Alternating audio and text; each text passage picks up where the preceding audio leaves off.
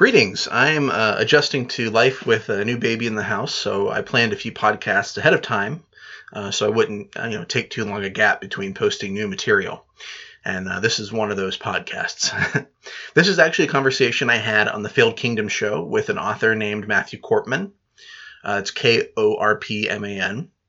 The host of Failed Kingdoms, Ari Spivey, he's guested on Cantus Firmus a few times. He'd invited me on to discuss Korpman's book, Saying No to God, A Radical Approach to Reading the Bible Faithfully. Now, I've recorded this very introduction you're listening to 2 different times before this, and I was inclined to record a third after messaging Matthew directly to get his thoughts on what I had planned to say. And here's why I wanted to be careful with my words.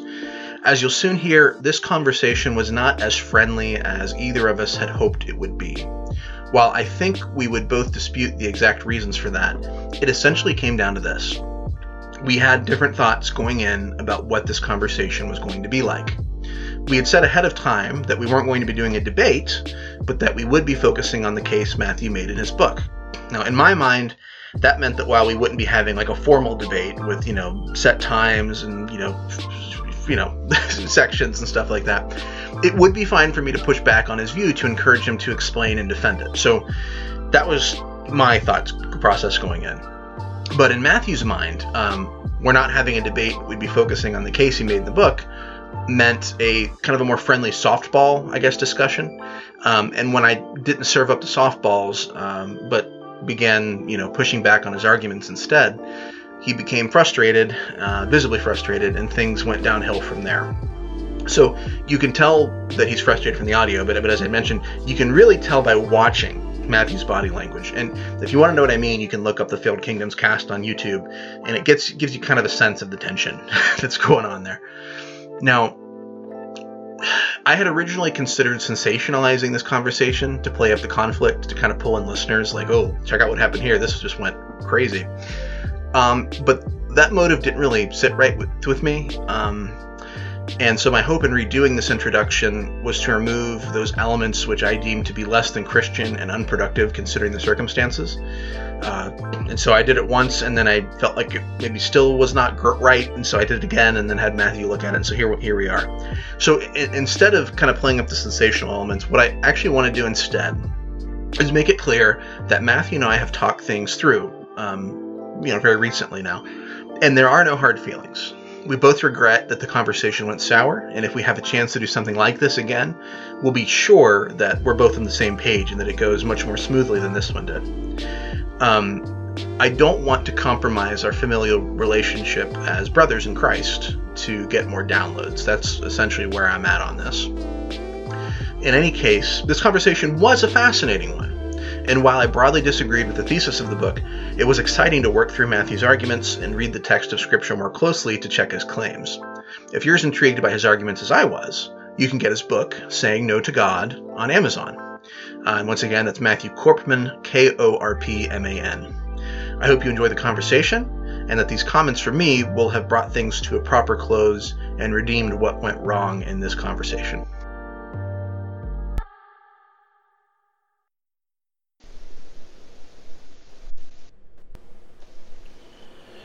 Good evening, guys. We're live now, guys. Good evening, ladies and gentlemen. My name is Ari Spivey, and I currently run the podcast called Failed Kingdoms.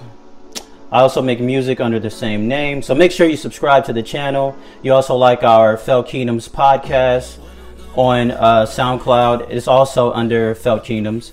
Today is September 18th, 2020. The year the world ended, it seems. At least it seems to me. But we don't have time for that. We have a very, very, very exciting show for you today. It's not a debate. Let me just say that right now. It's not a debate. It's more so of a discussion. We are all friendlies here. We are all brothers. We are all brothers in Christ. We don't want to bite each other's heads off. So, without further ado, we are a podcast that is in love with hip hop, in love with Jesus, and we love to think. And speaking of thinking, this show is really going to make you think. And I'm so honored to have 2 men that I think are extremely intelligent and extremely well-to-do with theology and thinking and philosophy. So Guys, I have this guy. His name is Cody Cook. Say hello, Cody. Hey, what's up? I want to echo that it is not a debate. It's not a debate. Unless, of course, I do really well, in which case, of course, it's a debate if I do really well. But otherwise, it's not a debate. Yeah. No. So, Cody is the founder and blogger at cantusfirmus.com. He is also an author. He's written a couple books, which is really cool. So I have friends who have written books and that are authors. That is a lot. That's a lot for me. Then we also have Matthew Korpman. How you doing, sir? Oh man, wait. Oh, you muted yourself, bro. Oh no. Oh, there you go. There you are. Yeah, Matthew Korpman. How you doing? Doing really well. Thank you so much for having me on the show. No problem. So I'm going to switch to all three of us on. So for today, you wrote a book called Saying No to God. And Cody was nice enough to basically... Did you read the whole thing, Cody? So there were a few chapters he told me that were kind of extracurricular. So when I was trying to kind of rush through, so I skipped those, just kind of looked through them really quickly. Yeah. But I read all the chapters that he said got the point across. So I'm pretty familiar with it, but I of course want to ask some questions and make sure I understand it well. Yeah. So this is the thing. I couldn't get through the whole thing because I was too busy setting all of this up. Like it literally took me over a week to set all of this up. Camera, lights. I had to literally plan out every single thing. And my wife is pregnant, so it's been a lot. It's been a lot this week, but I'm good. So, Matt, can you first give us a brief synopsis on what the book is about and why what inspired you to actually write the book? Sure. Yeah. No, I imagine that somebody who hears the title already might be coming up with ideas of trying to summarize what is this about? Where is it coming from? Mm-hmm. Saying no to God. Is this another new atheist work? Is this coming from the School of Dawkins or something like that? And the subtitle of the book is A Radical Approach to Reading the Bible Faithfully. So that creates the paradox for the title, that it's not new atheist and it's not your traditional Christian approach to talking about the Bible. It's going to be something different. And that's exactly what I wanted to do when I set out to really write the book and figure out just what in the world was really going on inside those sacred texts of mine. And part of that interest in wanting to write a book like this was to really dig deep into Scripture. One of the things that I knew well in my undergraduate studies is that there were a few stories in the Bible where people said no to God and it was a good thing. And there were no resources that I could find, or maybe a few articles here and there that would touch on it, but very few resources that would actually want to dig deep into why could that be possible, what was happening there, and what would the implications of that be for Christian life. And I really thought it mattered, especially in our sort of postmodern era in which truth and questions of authority are foremost on so many people's minds. These kinds of stories where people face off against the ultimate authority and win, I thought they would probably have some sort of value for Christians today with the questions they're struggling with. And certainly I knew that those were questions I wanted to explore, and that's one of the reasons why I spent the time that I did trying to investigate them. I wouldn't say necessarily the book is like a final answer on everything. Mm-hmm. It's more of starting a journey and inviting people to come along for the ride. Mm. So, Cody, what was the first chapter that you actually read when you dove into the book? Well, I started, from the beginning. I think there were just a few kind of example chapters where Matt was talking about kind of applying his hermeneutic or his way of approaching Scripture to a few specific issues, and those were the ones I only kind of skimmed. But I thought it was a really interesting book. I think I struggled at first to discern what the thesis was, and then as I kind of read it, I started to become a little more clear. And if I could, I want to make sure there's a few quotations I pulled out that I thought sort of served as sort of summary statements, and I want to see if I'm right about that, if that's all right. Absolutely. Okay. So the first quotation was, God wants us sometimes to say no to him. This is not something to avoid. In fact, this is exactly what God invites us to do in the Bible. The second is, God would rather have faithful and honest disobedience than simple blind obedience from his followers. And then the third is, God wants us to copy him by copying his character of love, and in so doing, it requires us to reject the same sorts of things that God himself rejects, even when they come from God. And if I could try to summarize, I think what your essential thesis is that God sometimes says things that he knows to be wrong to provoke a reaction from us, and that he wants us to rise up to his true nature and not necessarily his words or verbal guidance. Is that a fair representation? Yeah, no, I definitely think that you caught on to the thesis that there is a distinction between God's inherent character and God's temporal words in the moment in Scripture, in certain chapters, in which the character, be it Moses, Abraham, or otherwise, has to distinguish their knowledge of who God has been with who God seems to be presenting himself as in the moment. And not, in a certain sense, the test is, do you know God well enough to know who he has been and to remain faithful to the God you know, as opposed to falling for the divergence and suddenly revealing that you didn't ever know the God that you were following from the beginning. Okay. Well, if I could, I was trying to think of, if I were to make a positive statement about kind of what I was coming in with, I came up with one that maybe it will kind of set the tone for where we're moving. So we kind of know where we both are on this. So I guess my thesis statement would be, and this is taking into consideration everything that you've written and taking the insights and then also maybe pushing back on the things that I disagree with. And so my thesis would be that God wants us to take our struggles to him with honesty. He also leaves open for us to participate in his plans and purposes through intercessory prayer and right action. So that's kind of where I guess where I'd come in on it. And I know that some of the things I say there are not necessarily I'm not necessarily using the language that you use, right? I guess I'm trying to sort of say, well, I think I'm kind of trying to follow what I think is the logic of where you're starting and where it might be going. So in particular, that idea of participation as opposed to usurpation is, I don't think you would use the language. No, I agree. I love the thing that you wrote. Okay. So what I'm curious of, is that an example of what you were coming into the book with? Like that was your idea already, or was that informed by what I already wrote? So I think that's essentially how I thought about it, but your book was able to stimulate, I guess, me to sort of formulate a statement. So, and I think, a lot of times that's how these things work in the church, is that somebody says something that somebody else disagrees with, and then they sort of have to now explicitly state what they believe when they sort of just believed it implicitly before. Do you think that what you wrote is in disagreement with what I wrote? I do, in a sense, yeah. So I'm surprised by that. Well, I guess I'd argue there's no disagreement between what you said and what my book's thesis is. That's kind of why I said that you might disagree with the language, but I think that the logical we probably want to get into some of the examples and then how you kind of work through them. I'm not trying to take over hosting for Ari, but it would probably be helpful if we maybe laid out some of these examples to see where this goes. Yeah, no, but I mean, I can just agree with you with the statement that you said. I definitely don't think that human autonomous morality, if you want to imagine there is even such a thing, that is what is in fact overstepping or usurping or whatever word you want to do against God.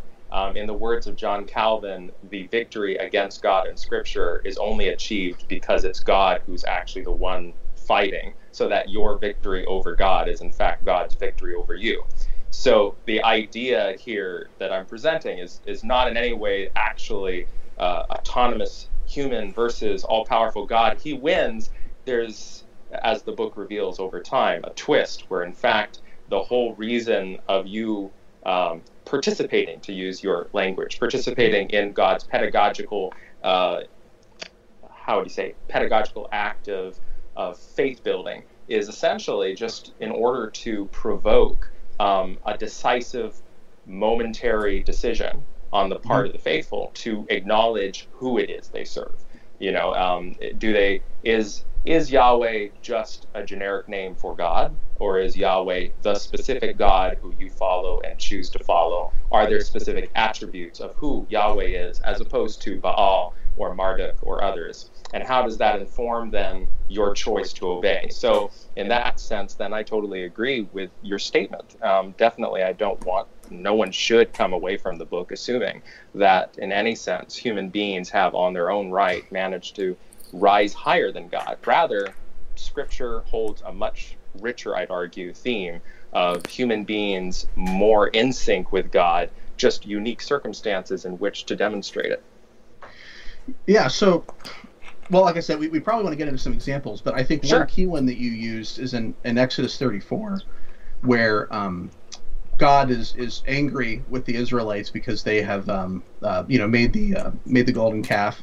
And he suggests to Moses, what if I just wipe them out and we just start over with you? And I think you presented that as that what God was saying was not only not what he intended to do, but it actually would have been wrong for him to do. That God was, in a sense, misleading Moses with his words or testing Moses with his words. And you could also reverse that as well. You could reverse the question and say, what would it have meant for Moses if he had accepted those words? Sure, yeah, and I think that I'd be interested in your thoughts there, because it seems to me that there wasn't anything wrong with Yahweh's suggestion, and that if Moses had said yes, and God had anticipated that Moses would say yes, and that was what God's plan was to do, that would have been fine.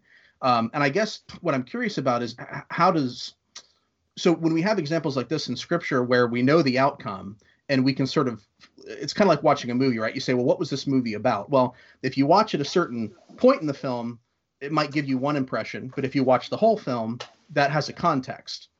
And I think a lot of the examples you give of pushing back against God, provide a context where that pushing back makes sense and you sort of get the grand sweep.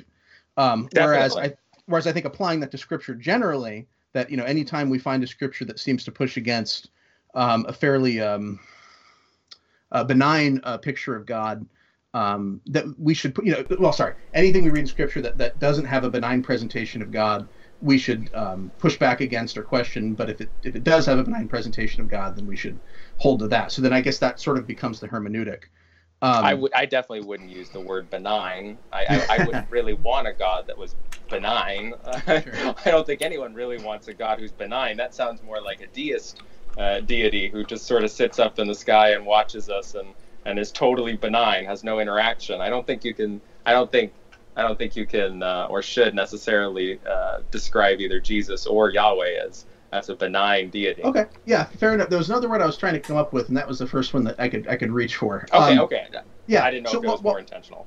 Yeah, so in particular, you'd said at one point, you kind of gave this list of examples where you thought people were pushing back against God, saying no to God. Yeah.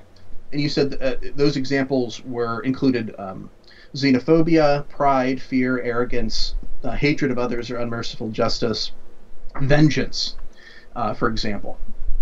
So those are the kind of the list, the examples that you gave. And you said, if someone's pushing it back against God when he appears to be xenophobic or arrogant or hateful, then that's fine. But if they're if they're pushing back against God and His mercy, then that's a different thing. That's where you go off course. And so then I think the hermeneutic would not necessarily be what does God tell me, but which reading of God makes Him seem the most amicable. I don't know. Maybe that's what I'm looking for. How about I expound on the story in Exodus 32 and tie it in, because in some sense, like, you're referencing the final chapter, final chapter that I do, and I'm not making any broader claim than just all I do in that chapter is I just take all the different stories reviewed in the book and I just outline the ones where people said no to God and they lost, and I outline the ones where they say yes, no to God and they win. And all I do is point out that there's a trajectory or standard cohesive sort of harmony between what all these different ideas end up coalescing with in each of these two cases. So in that sense, then what ends up happening is you're able to say, oh, isn't it interesting? All the things that they said no to against God are in fact the things that most people today wouldn't ever imagine God would in fact be doing. I mean, unless you have a really weird imagination of God. But the majority of Christians, even evangelicals, would be like, oh yeah, this is totally the God I worship. This is Jesus. Whereas the things that people said no to God and lost are all things that people couldn't possibly usually imagine are the things that would represent Jesus or represent God. And so the point is simply to note that in Scripture, there is a consistent portrayal of who God is, so much so that even when we see the stories of people fighting God on either end of the spectrum for the right and the wrong reasons, their reasons in both cases match up pretty well to our own largely shared Christian notions of what it means to be Christ-like and what kind of a Christ-like God it is that Jesus represented for his Father. So, but to dial it back, we look at the story of Exodus 32 and Moses on Mount Sinai, and you mentioned it. God goes ahead and tells Moses the Israelites have just gone ahead. They've taken and created a golden calf, an idol. And God says, I'm going to wipe them all out. I'm going to kill every last one of them, mother, woman, infant, child, everyone down there is going to die. And he tells Moses, get away from me. He orders him, stand back, leave me alone. I don't want you to interfere. I am going in, and this is my will. This is my purpose. Now, we have to just acknowledge, because it's very fine and all to deconstruct the arguments I'm giving in their final big argument, but you do have to just acknowledge that when you start the story out in the beginning, this flies in the face of everything that typically goes as classical evangelical logic or just Christian logic of how authority with God works. If God tells you something, the theory goes, you just do it. God said it, I believe it, that settles it. That's usually the rhetoric.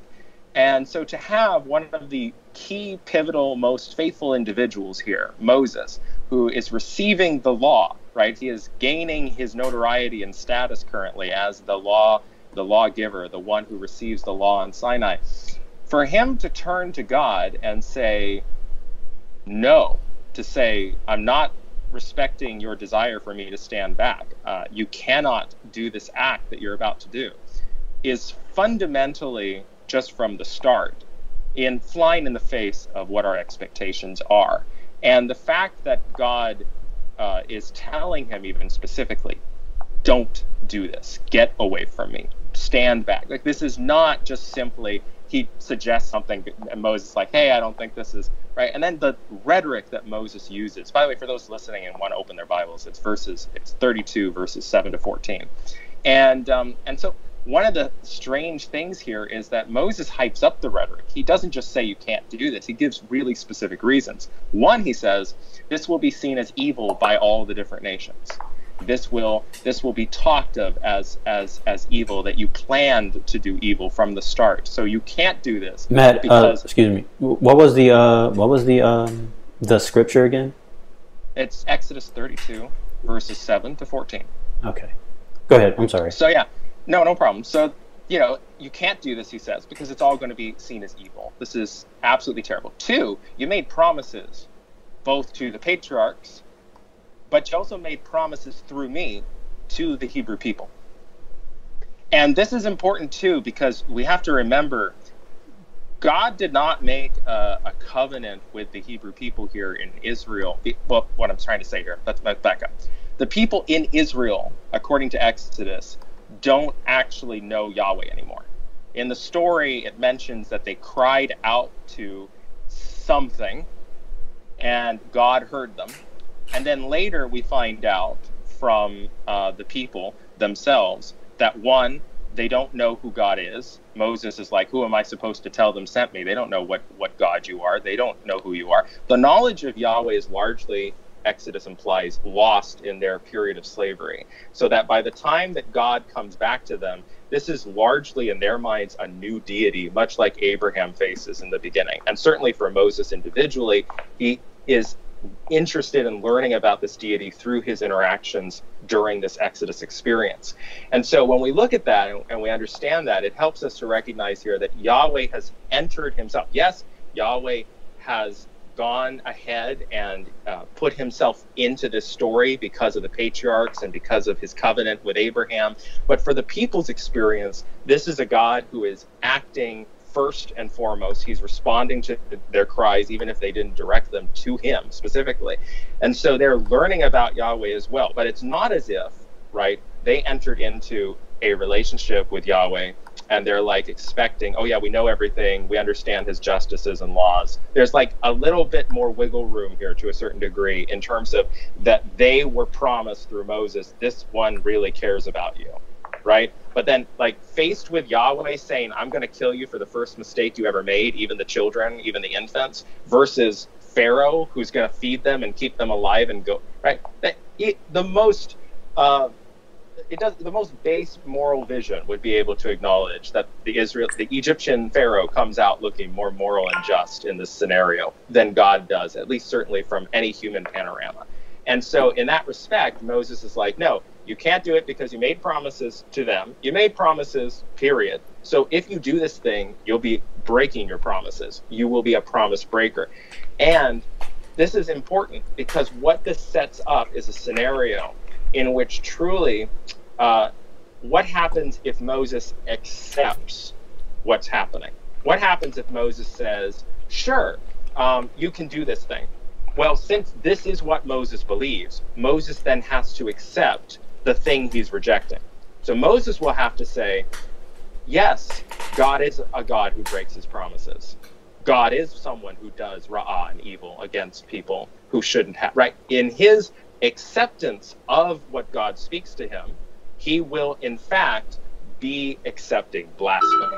This is part of the trick in the story. If Moses allows himself this, and on top of that, the fact that God tempts him with, well, I'll restart everything with you. You'll get a whole new privilege. You'll become the new Abraham. You'll become the one with all the privilege and status. You'll get to have your own children rather than work with other people, right? This in itself also frames it so that if Moses accepts, there's a hint of impropriety, that Moses, in fact, is trying to do something on his own benefit for his own skin. So there's several elements here that negate any possibility of Moses saying, yes, God, thy will be done. And part of this is also due to the fact that Moses doesn't think this is God's will, which means that for him to believe that God was one way and now God is this way also means that he violates the mention in Malachi, the well-known affirmation, God does not change, that I do not change my ways. So this is really important because then if Moses accepts this divergence, because up until this time, as you spoke about context, Moses has been on a journey with Yahweh in one pretty much capacity. Yahweh has been consistent with him. Now he sees what he would call a divergence. Going good, something changes.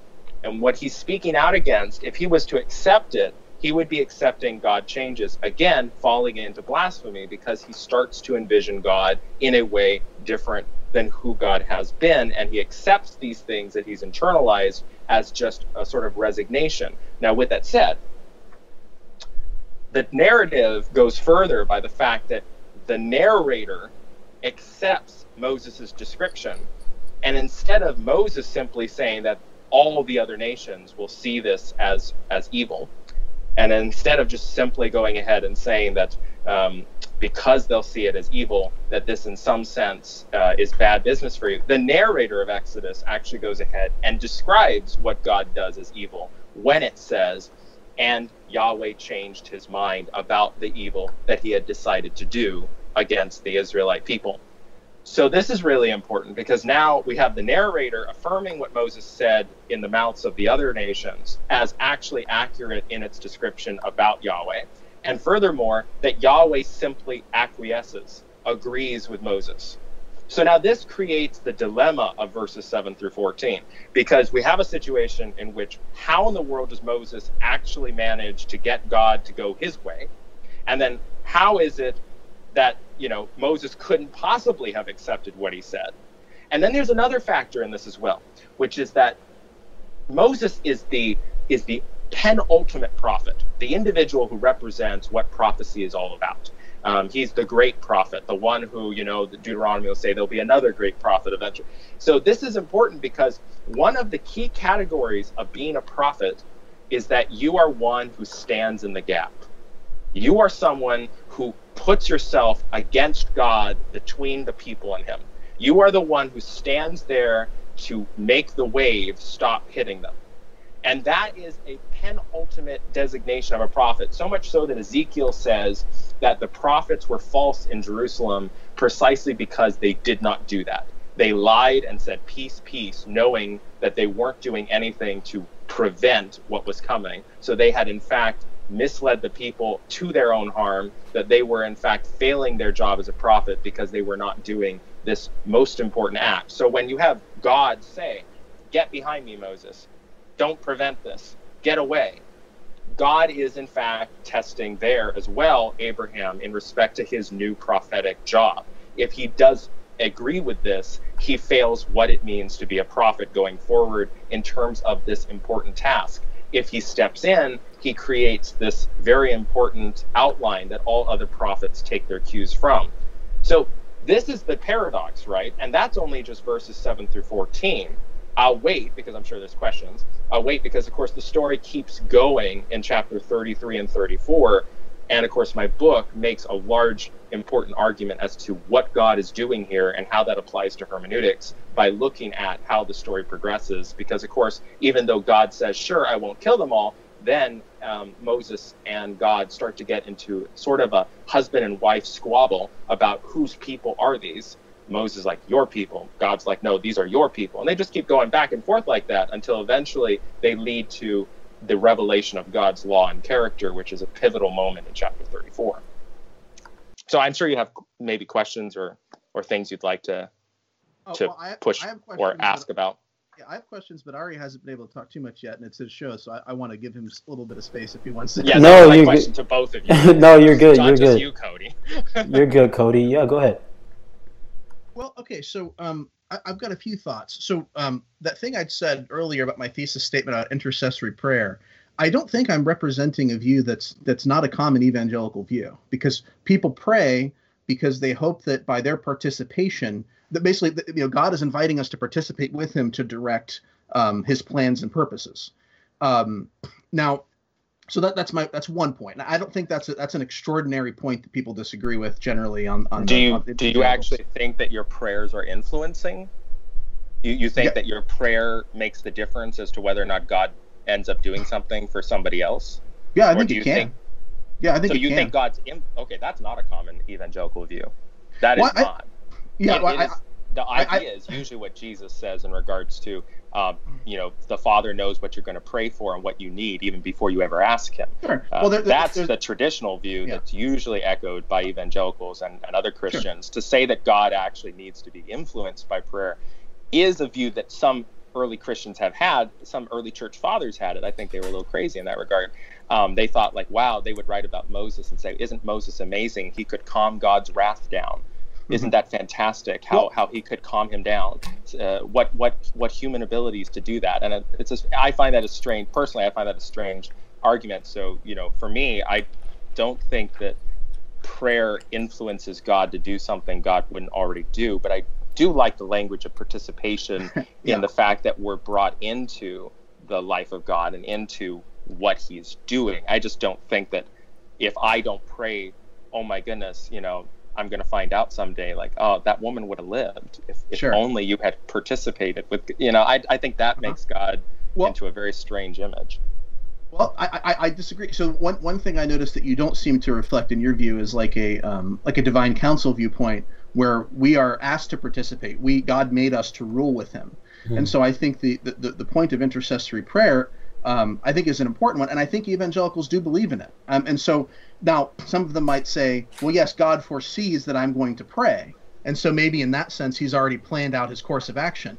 And then of course, and then there are of course some who take a more reformed view who would just say, well, prayer is really just about changing you. You can't possibly direct God in any way through prayer. But the question of foreknowledge makes it kind of complicated. But I do think whether God foresees it or whatever, ultimately our prayers play a part. We are asked to participate. Yeah, but is that for other people's benefit or is that for yours? Could be for anybody's. Yeah, no, what I mean is when you pray, when you're participating with God, I guess that the question is it's fine if you have this view, but I definitely would say it's not a traditional view in the sense that it's popular in any way. But to imagine that God is actually influential or like to think that God needs you to be doing something. That No, God doesn't need anything, but he invites us. Well, apparently he does. He invites us to participate. He chooses to allow us to participate. Well, but then I would have problems with God's justice if God basically says, oh, well, actually, this person's life on the line, or this person, whatever is happening with, right there, I'm not going to I choose not to help them unless it turns out that the individual human I'm working with wants to and does the right thing. Oops, they didn't do the right thing. That other guy suffers for it, not just the individual. Mm-hmm. I think like that's a pretty effed up view of God, I would say. That would be I have a question. Vision of God's justice. Yeah, I have a question about this then. If it is the case that, I mean, correct me if I'm wrong, if I'm not getting this right, but if it is the case that you don't believe, well, you employed the language of participation. Before I say what I think I want to say, can you sort of elaborate on what you mean about participation?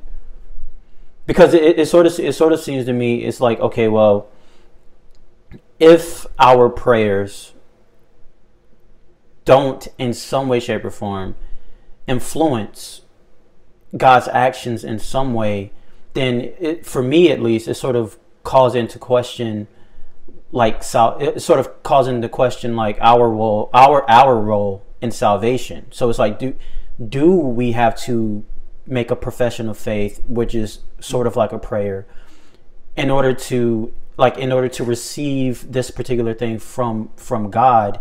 So it's almost like that particular thing is like God's actions is predicated on our actions, or is predicated on our prayer, in a sense. If you feel what I'm trying to say. Sure. Yeah. So, I mean, with participation, when I gave my thesis statement, I mentioned participation in his plans and purposes through intercessory prayer and right action. So, I mean, I think, when Matt says, well, it's kind of a messed up view of God if we need to do something in order for some good thing to happen. I mean, I think that's life. We have to do things. God invites us to do the right thing and care for people. And if we don't do that, then it's probably not going to happen. Now, God may use someone else. God has his own plans and purposes, but he includes us in that. And how that all works out with his foreknowledge and his predestination and all these other sort of factors, that's an open question. And it's not the one we're debating today. Well, that's a little different. I think maybe I'm misunderstanding you, and because you're talking about intercessory prayer, and and we were using the language of influencing God to do something, but sure. You just said something different than that. Now you just said God has his plan, and he might use us in that. So we need to distinguish here in regards to what we're saying, because otherwise I'm going to be confused really badly about whether I'm agreeing or disagreeing. So I'm fine with the idea that, and I think most Christians are, that God, even if God doesn't, if you want to go into open theistic debate or whatever you want to imagine, okay, he knows probabilities, whatever. That's not my point. The point is God has an objective. God is going to do everything God can in God's power to help events occur. But that's different. And then involving us obviously has to involve. I mean, God doesn't just usually drop out of the sky and make lightning, cause gingerbreads to, cross over the road. That doesn't happen. God employs people typically to do these things and to be part of his plan. And I agree with the divine counsel image about inviting in that capacity. But that's a little different than saying that God is playing with these things in the sense that if you didn't do this, God would choose or work with somebody who God could see has a probability or would not end up doing the thing that needs to be done. And oops, it was a test for this person, but it didn't turn out well for the other. So, well. So I would say it's somewhat of an open question about the mechanism of intercession in the sense of not the mechanism, but in the sense of how we bring in foreordination, how we bring in predestination. Is it possible that God would raise someone else up, raise up another Pilate, for example, to make sure that Jesus was crucified, because that was part of his plans and purposes? Well, yeah, maybe, but I think that's somewhat of an open question about what role But I think we intercede expecting that somehow or another, whether it's through God's foreordination working through our prayer, or whether it's just our prayer, one way or another, our prayer is affecting things. And if we didn't think that, we wouldn't pray. And so, really? Because I think I'd push back on that, because I think if I am a child and I have a mother or a parent or whatever, I think that if I feel very loving on them and I'm scared, sure. and I have limited foreknowledge of what's happening or limited context, I think that out of my own emotional state, I'm going to cry out. Or even if I know my mom is the greatest person in the world and I see my friend being hurt, I'm going to ask her to take care of something, in spite of the fact that I might already know that this is the kind of thing that she's going to do. So what I would find strange is if somebody doesn't pray. In fact, it's like Marcus Borg wrote in one of his books. He said, I can't help but pray, because if I didn't, I might not be, I think it was something to the effect of I might not even be human anymore. There might be something wrong with me that Sure. I wouldn't feel the need that I believe in this heavenly parent and that I want these things to be affected. Yeah. So I guess I would push back on the idea that oh, well, if you didn't believe it would change anything. I think the honest view of psychology and in the Bible in general is you ask things of God with the full knowledge that he's going to give them to you, and that he was already planning on it. And that doesn't mean that your act of praying is creating the event, but it does mean that if you weren't praying, it would say something about you. It would say something about your character or your vision of God's interest in other people. It might say you're more apathetic, but I don't think it says in the opposite direction. Oh, if I pray, then it means God is waiting on me to do something. And I think a big prospect of this that becomes very problematic, of course, is just the Protestant dilemma about works and grace, and to make sure that we're not going in a direction where we're arguing, oh yeah, you have to do something to be saved, right? It's one thing to accept what God's already doing. It's one thing, but to suggest that our actions are actually, in a sense, negatively impacting other people, and God's not doing everything God can to negate that. I think that's a problematic vision, if that was what you're suggesting. Yeah, well, I would say even a Calvinist would say that our faith is the means that God has provided for us to be saved. And a Calvinist believes that God has predestined everyone who's going to be saved from eternity past. And so how that fits into God's plans and purposes is a different question, and I'm leaving it open. But what I would say is our intercession factors into that. So some way or another, whether it comes in the middle or it comes in the beginning, things are different. Things end up differently because of our prayer. Now, like I said, maybe we play a role in the middle, that's something God has already foreordained. I'm open to that. That's fine. So you're not sure, just to be clear, you're not sure whether or not, if you didn't do the prayer, if God didn't have a better plan in place. You're not sure of that. You're okay with the idea of, oh, oops, I didn't do this, and God played with that other person's livelihood on that factor. Well, I mean, so you're okay with a God who plays dice like that. Most people don't like describing Job's conflict with Satan in those terms. Would you say that God foreordained Adam and Eve's sin so that he could bring about salvation, or was that something that happened through choice? Well, now, whether you believe in Adam and Eve literal, I don't know, but I'm saying according to the story. I don't know how that plays into the conversation directly. Well, yeah. So what I'm saying is there's something that happened that humans did that put us in a negative place. Right. Well, so sure. God allowed us to make that choice. Well, now, but that didn't involve prayer or intercession or any of the topics we're talking about. It involved human action. But I mean, we're not in disagreement on that. We're talking about what God does in God's purposes to achieve his purposes and how much he does that. That's my only question in regards to what you're saying. The idea that people play a role, I would be surprised that anybody disagrees on that. That just kind of flies obvious. Yeah. So, well, because it's not really the topic we're discussing, I would be content with just saying people play a role, and intercessory prayer is that role. However God foreordains that means is an open question. I don't have a strong opinion on it. But I would say that intercession factors in, and that God wants to include us in the process. And I think that Moses here is being given an opportunity to participate. So that was the main point I was really trying to get to. And I'd agree with you, but then my position would be God is bound to be sure that what God does. So you leave it open, and I'd say that if it's open, God can be demonic. So if that happens, then you run into the problem of Yahweh being contrary to who Yahweh is. So I would say I'd have to say no to that proposition that God can leave open the possibility that other people are being hurt by the fact that he didn't plan effectively. Like, not the idea that God is doing everything God can, and within freedom there are consequences that God has to work with. That's a pretty classical position. But then to argue that God could do it another way, God chooses to do it a way in which harms people, that would be a problematic suggestion. And I would have to say, because it contradicts God's character as revealed through Christ and Scripture, that would be a negative. That would just be impossible. Yeah. Well, let me ask you a question, though, because it seemed that your objection was that Moses would say, well, the God I know doesn't use violence. And I'll start by saying this, of course, first, that the word evil is ra'ah, which doesn't necessarily mean moral evil. It can also mean calamity. So I don't know that particular word proves the point.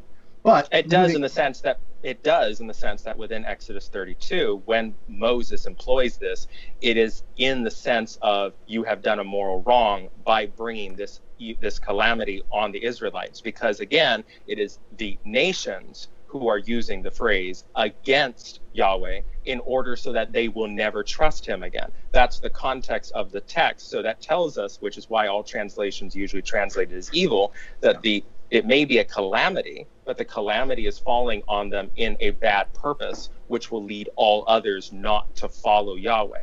So when the narrator agrees that Yahweh didn't do the calamity, the evil, it carries that moral tint onto it because of how Moses expressed it in the. Moses is afraid that God's reputation will be harmed if he brings them out into the wilderness just to kill them, right? So, his character would be proven to be opposite of who he was being said to be by Moses. Okay, so my question is, it seems that you're saying not that God's character would be harmed by the nation seeing that he has broken his promise, which is what I think Moses is saying. But that is what I'm saying. Okay, well, but it seems like you're saying that what the thing that Moses is actually objecting to is that God would use violence. That Moses knows God well enough to know that he would not employ those kinds of means. So I think you're doing a bit of. So I don't make that argument in my discussion in my book regarding that chapter, regarding that story. You seem to be taking some of the later stuff that I deal with when I'm talking about Joshua and reading it back. So what I'm doing in the book, when I'm looking at that specific paradigm story, is I'm looking at the principles that are outlined there. And my issue is not whether or not Moses thought that violence was the issue that he was against. He outlines the issues he's specifically against. Now, however you want to think about what Ra'ah might include, it might include violence. It might simply include being untrustworthy. It might include a number of things depending on whatever Moses's understanding and moral conceptions are, or whatever the narrator's conceptions are. And that's fine with me. I don't need Moses to encapsulate every single thing. What I need to know is what in principle is Moses objecting to, and what in principle does this then establish? So the whole point of establishing what's happening in this story is to note Moses has the freedom to disagree with God, that Moses disagrees with God based off of God, that he appeals to God against God, that he appeals that this action is wrong because in the present because of what God has done in the past. So the standard by which Moses appeals to is in the past, but it is still God, even though it's temporally located in the past. The present version of God he's looking at, he's only able to come against because it disagrees with the God he's known. So this demonstrates that the only way in which Moses is able to accomplish this conversation with God the way he does is by appealing to God's character, because whatever is currently God in the moment before him is diverging from that character. If he was not doing that, then it would not lead to the propositions we're dealing with, as I explore in the many other stories where people do not appeal to God's character and they lose in each case. Yeah, so I don't know that it's clear from the text that Moses is appealing to God's character. I think he's appealing to consequences. But I'd be willing to. So, do you believe that God's promises are not connected to his character or revealing his character? If he makes a covenant with Israel, that's That's not his hesed. That's not his kindness overflowing. That's not his identity with Israel. If we're talking about God's character, is it not Yahweh's identity and movement with Israel, his covenant with Abraham? Is this not a God of history who travels with the Israelites in the story? Is he not defined by what he does with the Israelites and what he's spoken to them in terms of promise? So what I would say is that God's promises do define who he is, and he's held to his word. Now, I think that there you becomes, go. You're held to his word. Yeah, but then it seems that that's more complicated in your view, because God actually will sometimes mislead us. How is that different? If God's already stated, "This is who I am." Yes. Okay. And then you know that, and you learn that. There you go. And then suddenly God starts to act differently. Then you say exactly like Abraham does in Genesis 18, "Far be it from you to do such a thing." Sure. Because you're appealing to who you know he is, what the divergence is, and you're saying that doesn't match. You're holding God to himself, which is something God says all the time in his text. He says constantly, I swear by my name, I will remain faithful. I will be true, right? Like, why is God swearing by himself to remain faithful, except for the fact that there's the possibility of someone imagining he won't be. Yeah. And he's promising them, nope, that's not going to happen. Remember that. Keep that in mind. But according to you, though, his words are not necessarily trustworthy. It's his character that's trustworthy. So his words could be misleading. So but then what's the context? And that was very helpful what you said in the beginning, right? With the stories that I cover of Moses and Abraham and many others, there is a consistency to God that is always presented to them and remains, and a divergence, and then a return to the consistency. Well, it does not go divergent. Oh, now we found the consistency. The consistency establishes who God is so that one recognizes the divergence. And also, in each of these cases, the character who is tested in this case, who is presented with what Martin Luther would call the devil's mask, what each of these people are tested with when they experience this, they are all the epitome of faith, right? Moses has said the next chapter that his debate and arguing with God is a description of what it means to be friends with God, talking face to face. This is the epitome of what it means to be faithful, what Dietrich Bonhoeffer called sanctification, an example of it happening uniquely in these kinds of stories, where somebody is demonstrating their relationship with God by virtue of how they are able to equally carry the conversation with God mano a mano. But the mano a mano only is made happen because of God having laid that foundation. So again, we have to be careful in context here. This is not just saying, oh yeah, God can. All right. But would God? Under what conditions would God do such a thing, right? Hey, Matt, excuse me. Can we because we've been talking about this particular passage.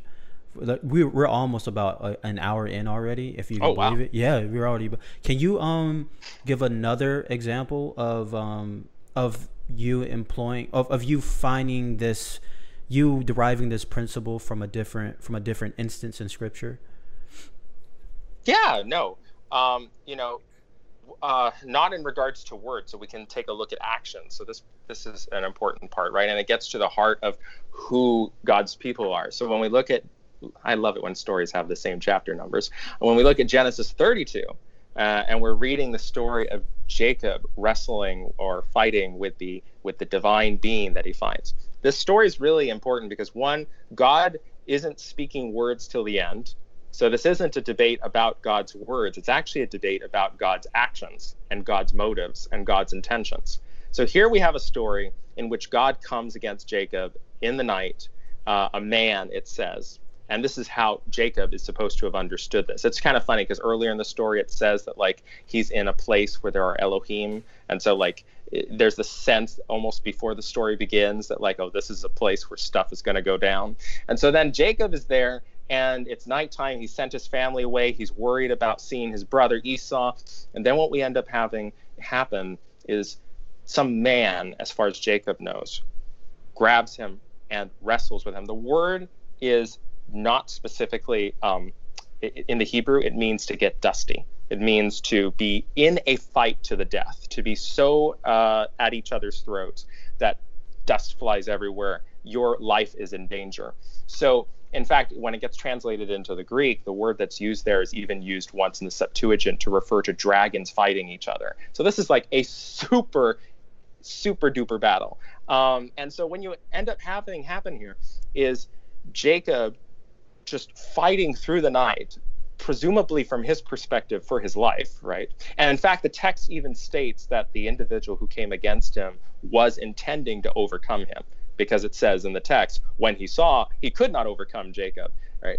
So this is a pretty impactful event that occurs. And then as the sun starts to rise, Jacob notices what this man is.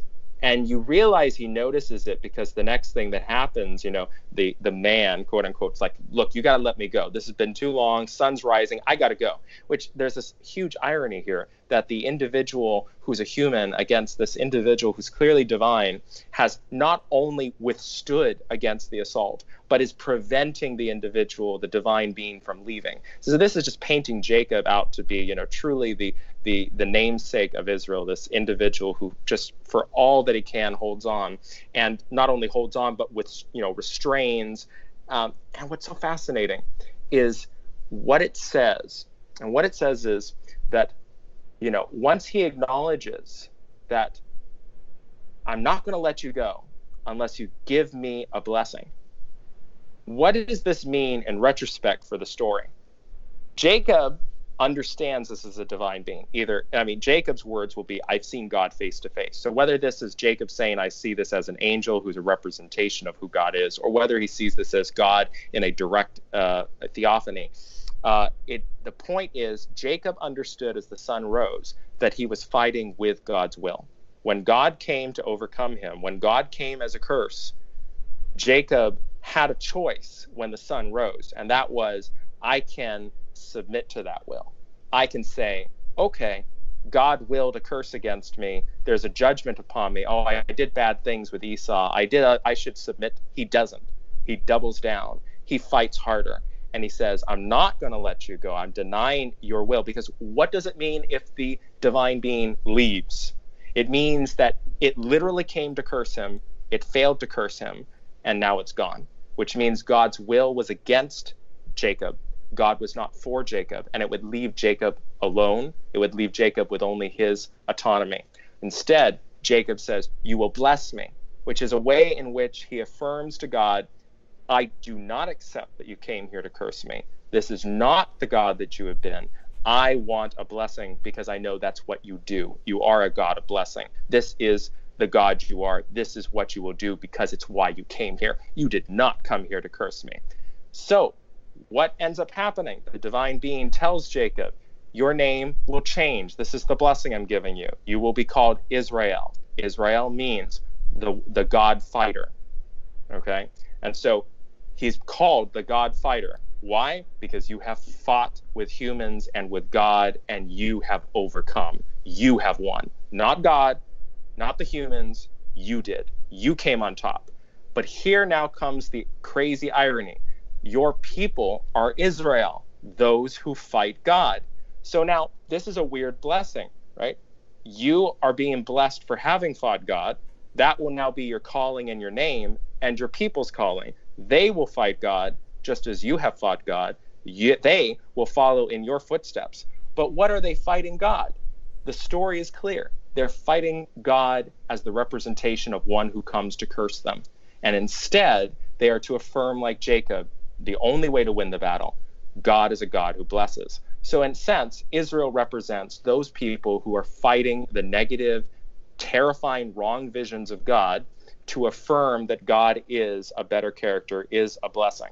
And this then is their calling throughout history to actually engage with God and fight for his character to represent it correctly. And in many ways, this probably plays very much in hand with the routine statements of God saying, if I come to you and I say I'm going to destroy you, but you repent, I won't destroy you. You should know that, right? Like that, this is part of God's character. I'm sure these two streams of tradition are related in the sense that when you hear God come at you and say, oh, I'm going to wipe you out, no ifs, ands, or buts, that's not who God is.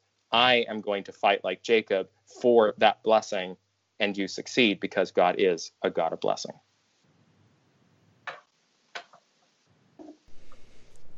Well, I mean, I think that preaches, but I don't know if that's really what the passage is saying. So I don't. That's probably. I don't have a lot of notes when I read that section, because I think I found the most to interact with on the issue of Abraham and sacrificing Isaac. But I mean, on this point, I think God, as I said, desires that we struggle with Him honestly. And I think that God desires that we seek Him. And so I think that's the message. I don't see, the passage doesn't say that the angel or Yahweh came to curse Jacob, but we see Jacob wrestling for a blessing. It says specifically that he came to overcome Jacob. Overcome. Well, no, that's not what it says. Yes, it does.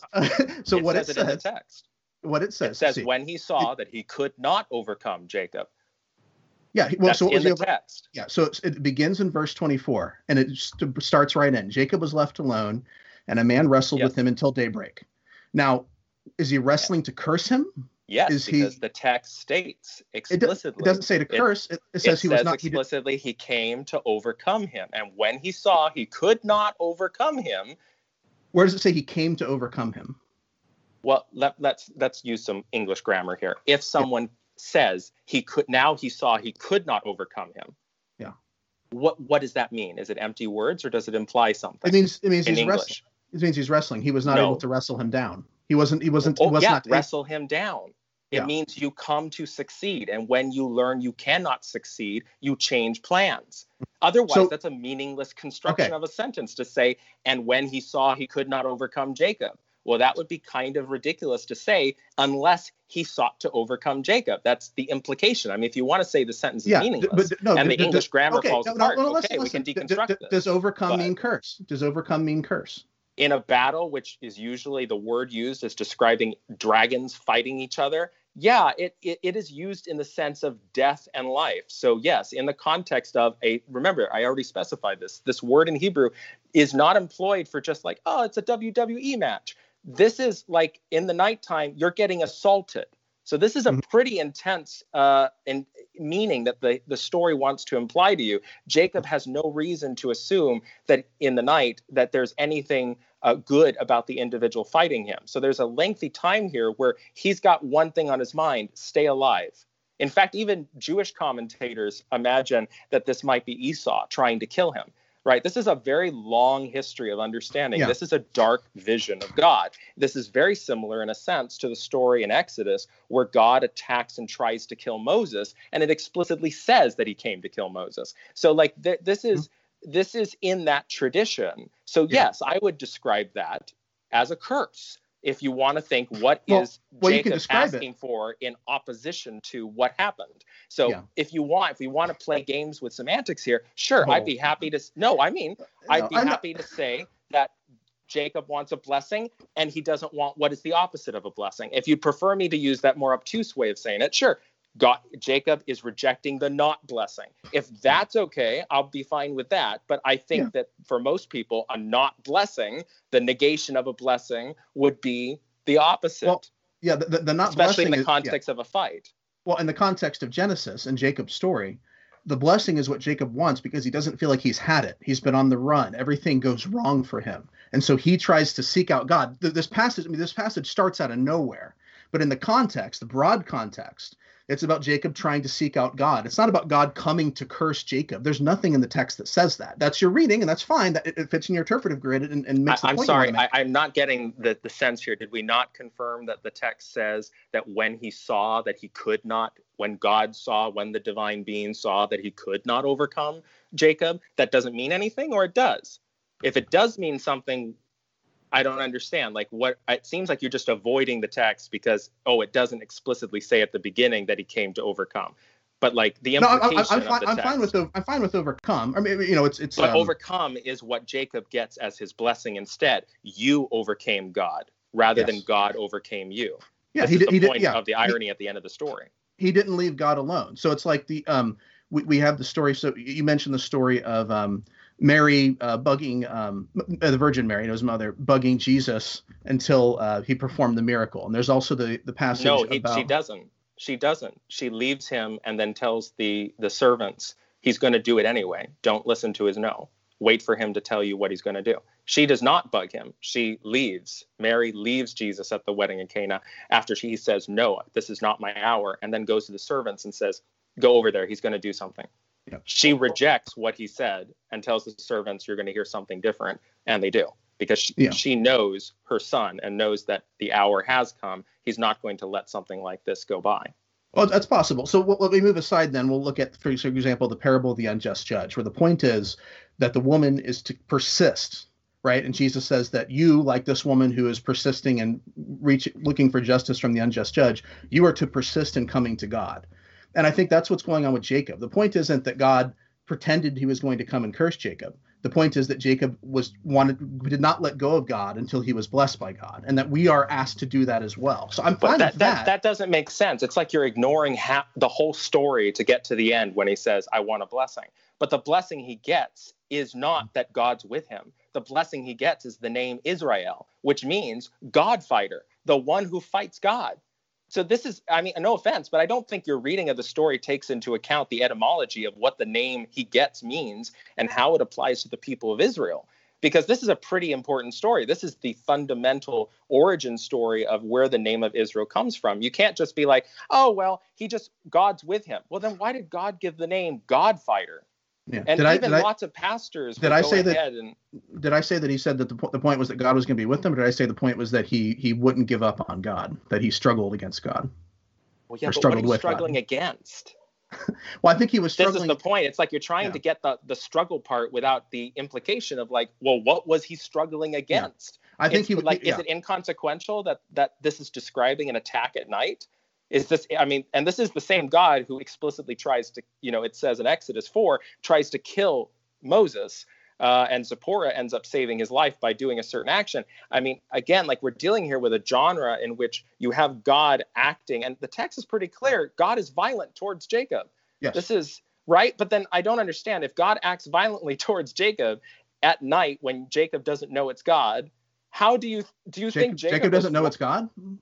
Yes, because it's nighttime. The story implies to us that only when the sun rises does he actually demand a blessing, because he can actually see what's in front of him. Yeah, I think there's a lot of reading in that you do here. Okay, and I think in a few other places. You think it doesn't matter at all that the story took place at pitch black night? You don't think that plays a role at all in the fact of a midnight assault, and the fact that the text explicitly says it's just the man, and by the end of the text, Jacob says it's God.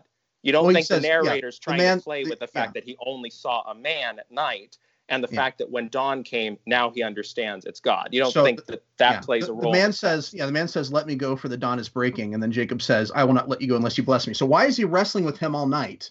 And the guy's trying to get out of there. Why does Jacob keep wrestling with him? Then he says, no, I'm not going to let you go until you bless me. I think the point is he's been wrestling for the blessing all night. He knows who he's wrestling with. But you're reading the text terribly. The text tells us that it's only when morning's rising that the angel says that he needs to leave. He doesn't try to leave earlier. Jacob is the one fighting him off. Then it says in the text that he goes ahead, the divine being strikes him at his hip like a dirty move in order to try and make him stop fighting him off. He still ends up fighting him off, and he gives up. It says when he saw he couldn't win even with that, he says, okay, I need to leave. Yeah. Let me go. So I don't understand. You want to say I'm reading into the text, but you're the one here ignoring aspects of the text. And then you're trying to say, oh, he's doing it all night, when the text itself tells us he only tries to get away from Jacob by morning with the sun rising. I'm not trying to get at you personally. I'm just trying to say you seem very reticent to accept the broader implications of what it means for Jacob to be receiving the title, the one who fights God, as a blessing. Yeah. And you're trying to, and I understand in the context of the Esau story, there's a wider context for how this fighting and stuff fits into the psychology of Jacob. I agree.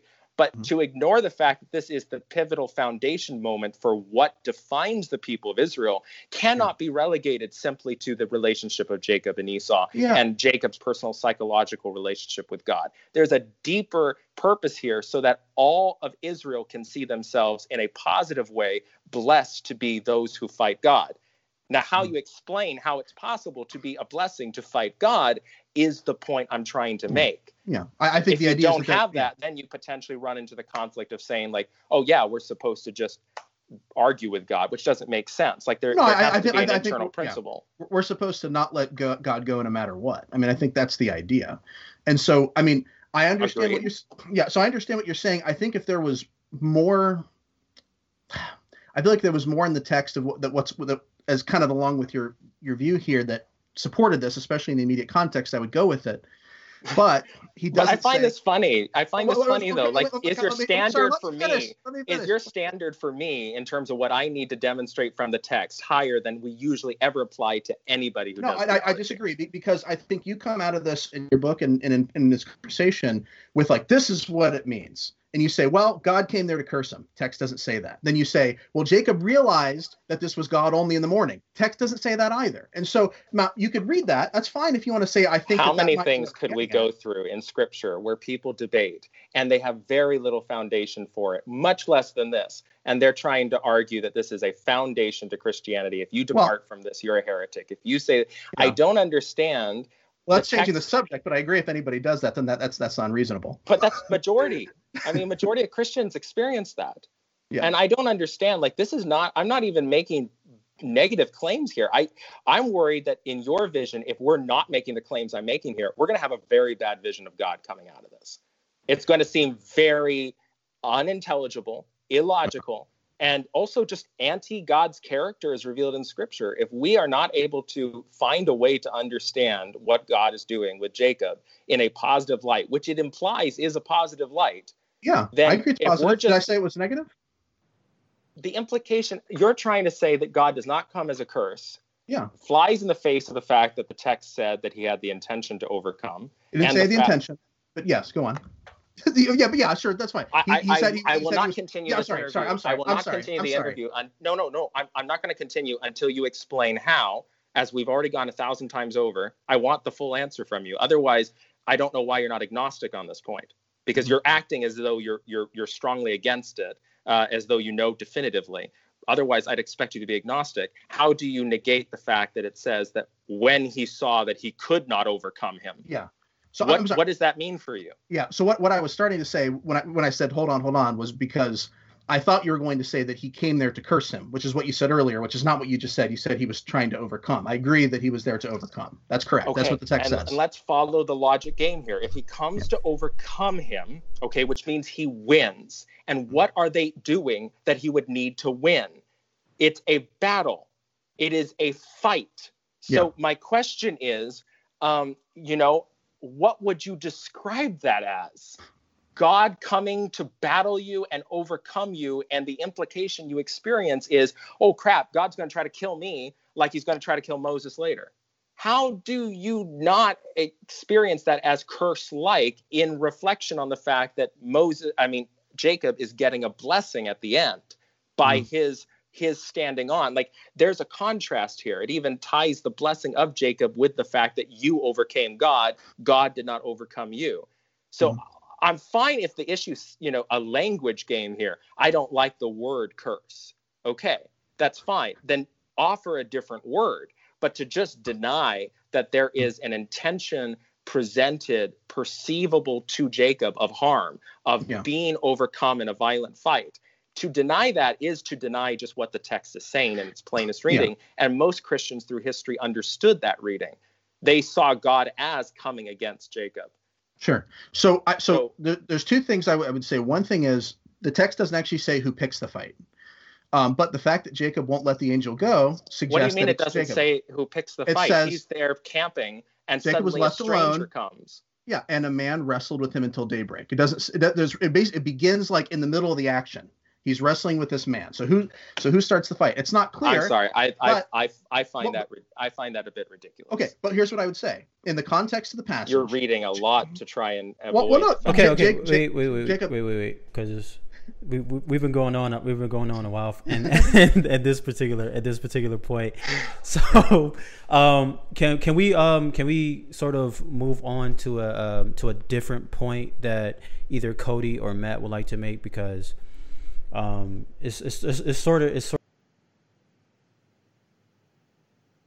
Yeah, and I don't want that to happen. And I'm sorry, Matt, if you feel frustrated. I have a different reading here than you do. I don't think that makes you a bad person. I'm not agitated. No, I think that we need to agree, as Richard Friedman wisely put it, the greatest hypothesis is the one that makes the most use of the most evidence. And between you and me, I would say your hypothesis requires you to really try to chop away at quite a lot of things to say that, oh, okay, I'll ignore that. I'll take that differently. I'll do that, as opposed to what I think in my hypothesis, all I'm doing is, oh, here's a vision in which we can incorporate this all. You don't have to agree with it. I understand that. Well, yeah. But you are kind of coming at this by telling me I'm the one who's misreading these things. I'm the one adding these things. And from my perspective, it's quite the opposite. You're the one not looking at certain things or attempting to not take the simplest meaning of something in order to kind of I just don't understand why there's a fight over this, as opposed to, like, we're not even discussing the question of the thesis of the book.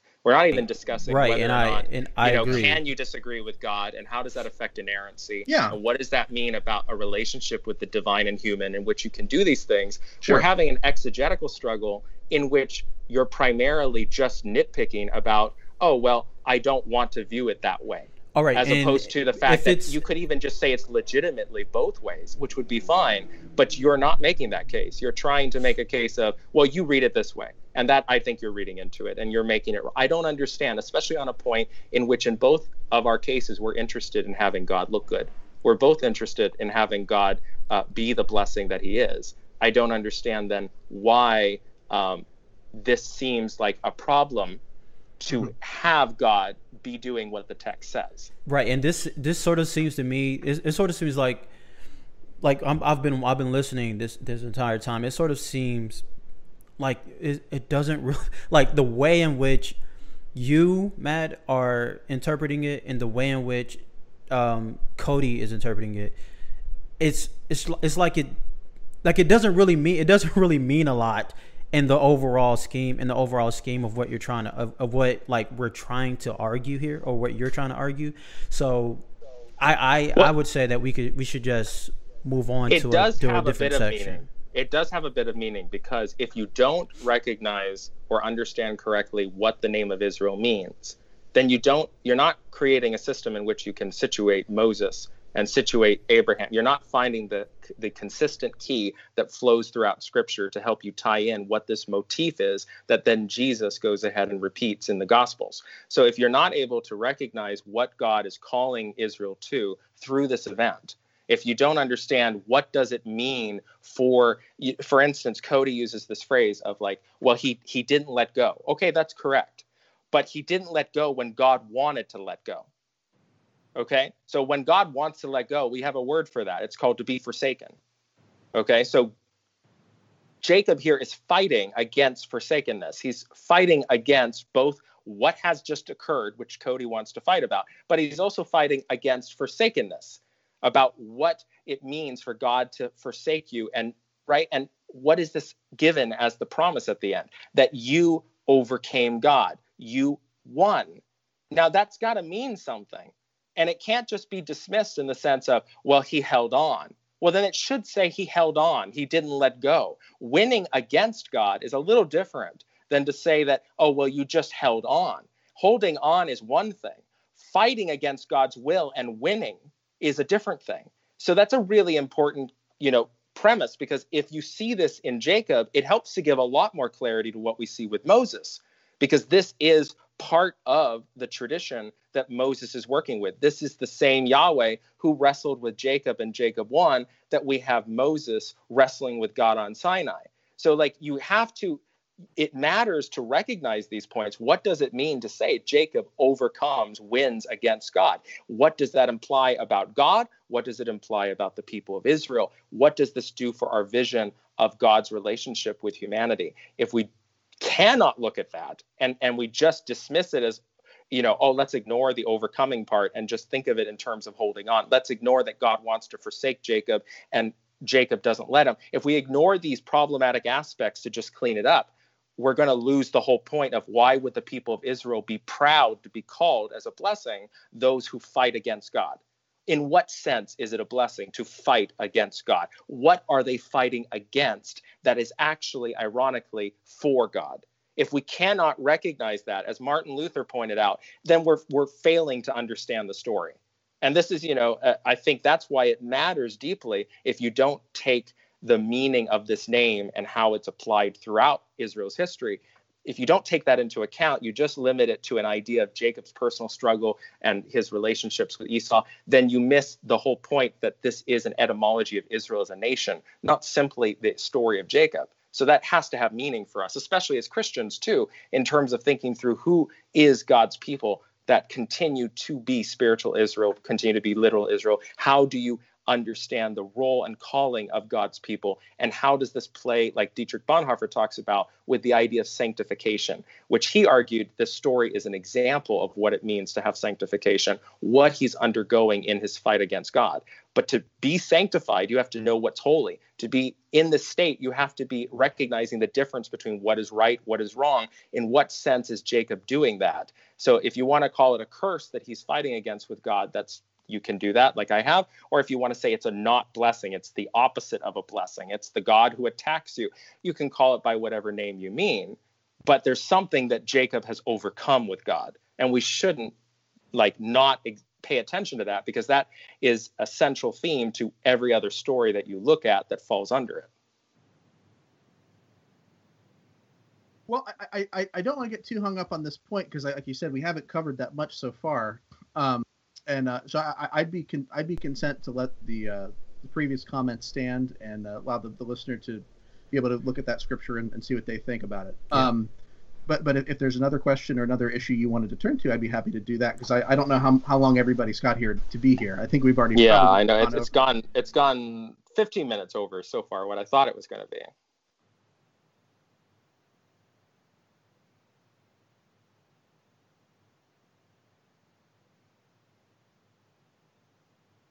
Yeah, I would be curious. I was going to say, I think it serves the purposes of his book, because I think those are actually probably the strongest passages for his position. I think there's others that I didn't, but I get what he's saying at the very least with those two. I follow that. I would love to bring up one other story to bridge this, because there's some viewers or other people who would look at this and say, oh, well, it's just happening in the Hebrew Bible. That's just an event that's occurring there.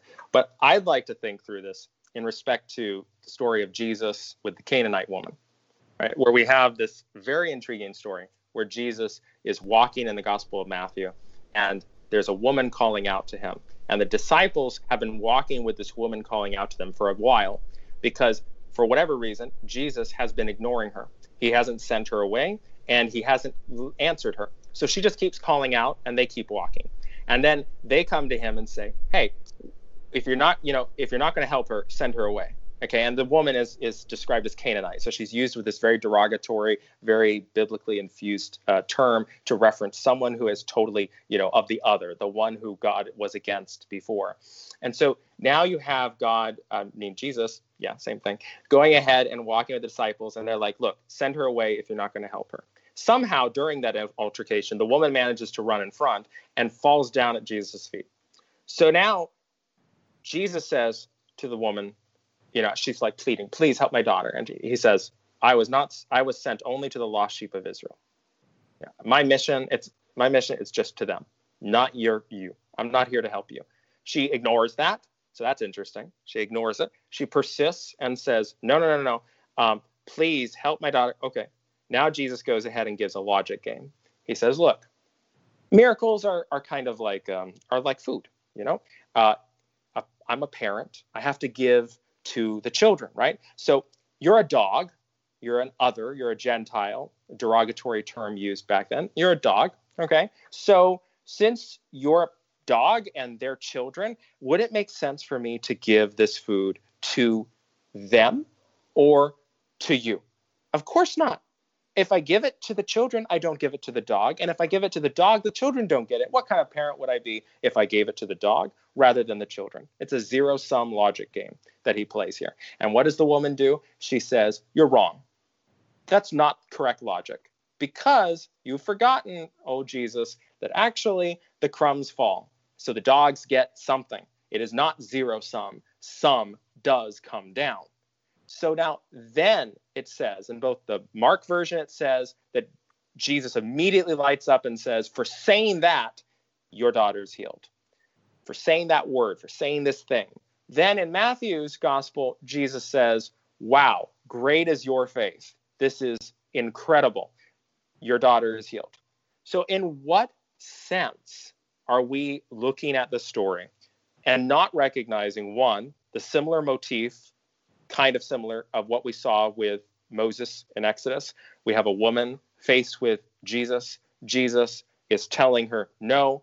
The woman is saying yes. And then she gives a counter argument. In this case, it's on logic.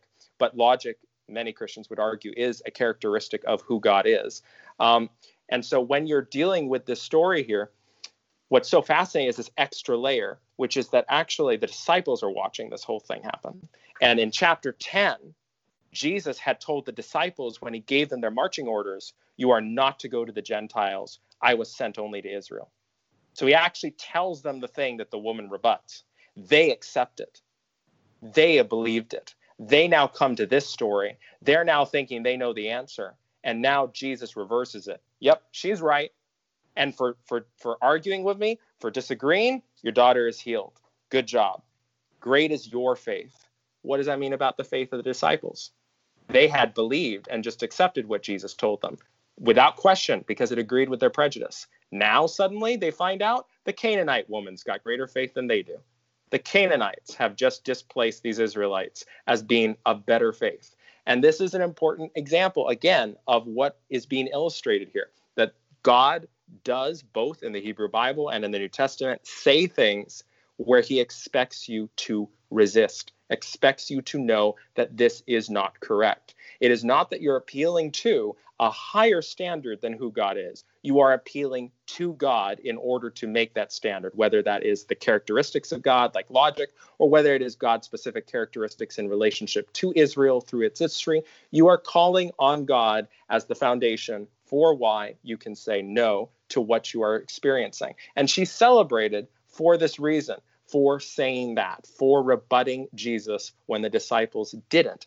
And that's incredible because, again, it falls into that trend of what the name Israel signifies, how Jesus is enlarging this, and gives us a good hermeneutical vision of the principle that just because Jesus or God tells you something does not settle that issue.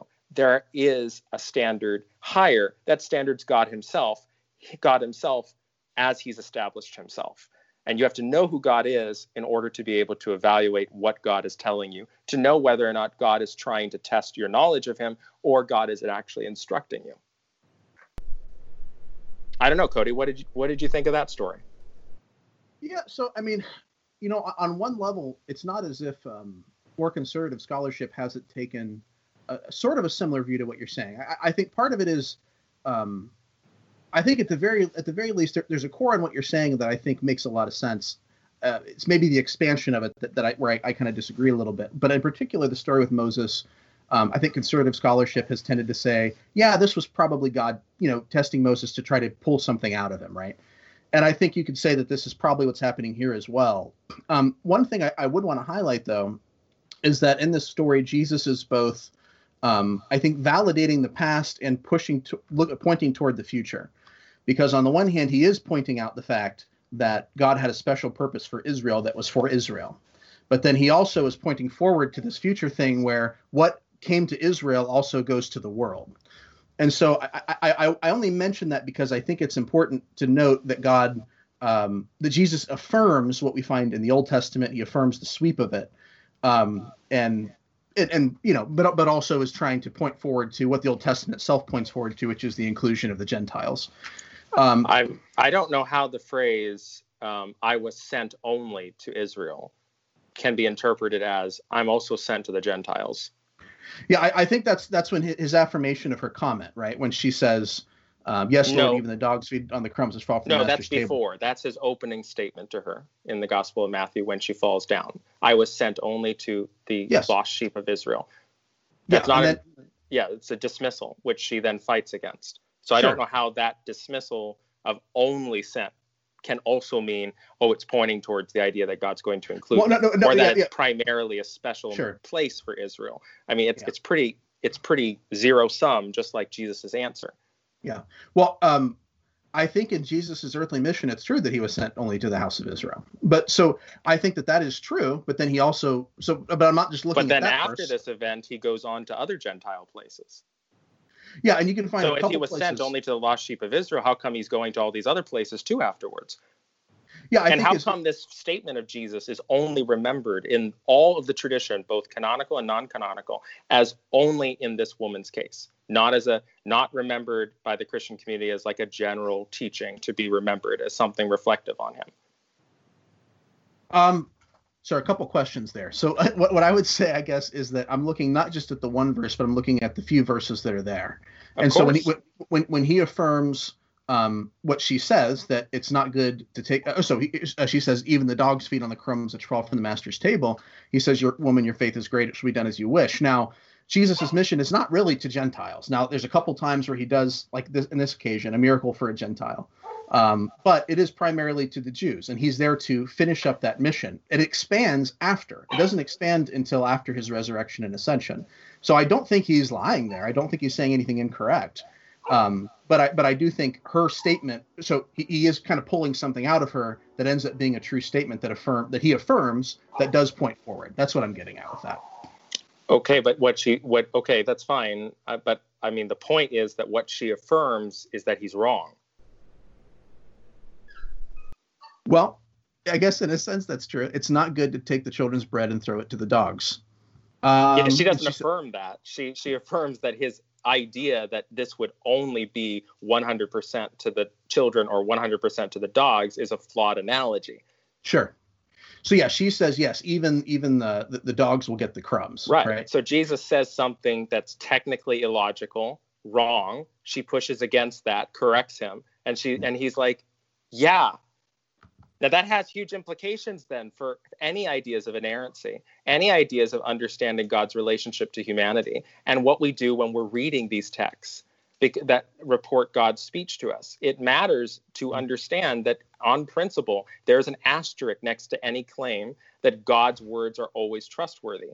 Asterisk, except when God's testing you. And that matters because in all our conversations about inerrancy as a possibility or non-possibility, we usually are not invoking this fact. And it plays a huge role because if there's ever an asterisk next to inerrancy, it's no longer inerrancy.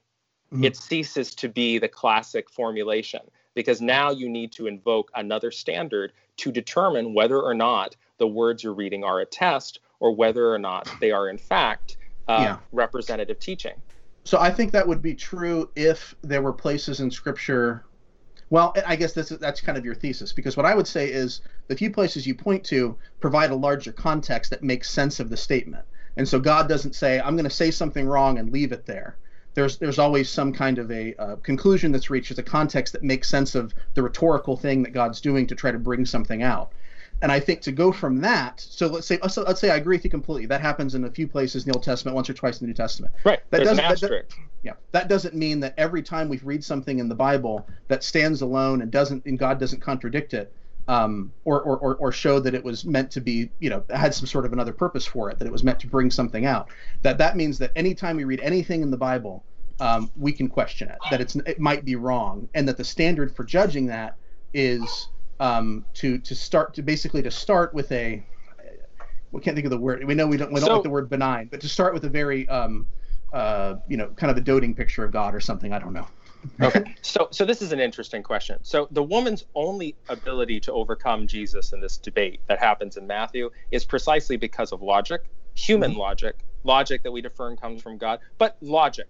Okay, she uses her human faculties, doesn't even quote scripture, doesn't quote Jesus' character back to him or something he previously said, just uses standard, logic. Okay, yeah. So if we recognize that, now what happens when you're reading scripture and you find Jesus said something else or God said something else that you find illogical? Now it's not okay. It was okay for her when they only had the Hebrew Bible scriptures for her to do it with God in person randomly. But we who are reading scripture can't have the exact same experience that she did as a penultimate example of faith. We have to suspend our logic, unlike she did, even though her logic is no different than the logic we practice today.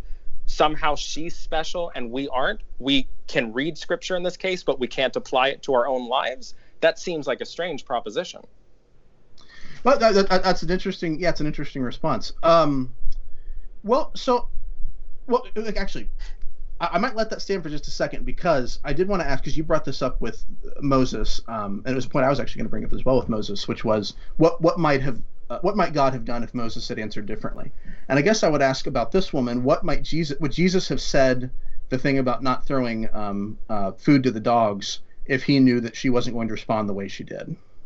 And I think that factors into this question, because I think if we believe that God is at least trustworthy enough to provide a context in which those kinds of questions can be asked in a rhetorical way, and the right answer will come out of it, and we can trust in that, that's very different than sort of saying, well, we're kind of on our own now. And so that's and I agree.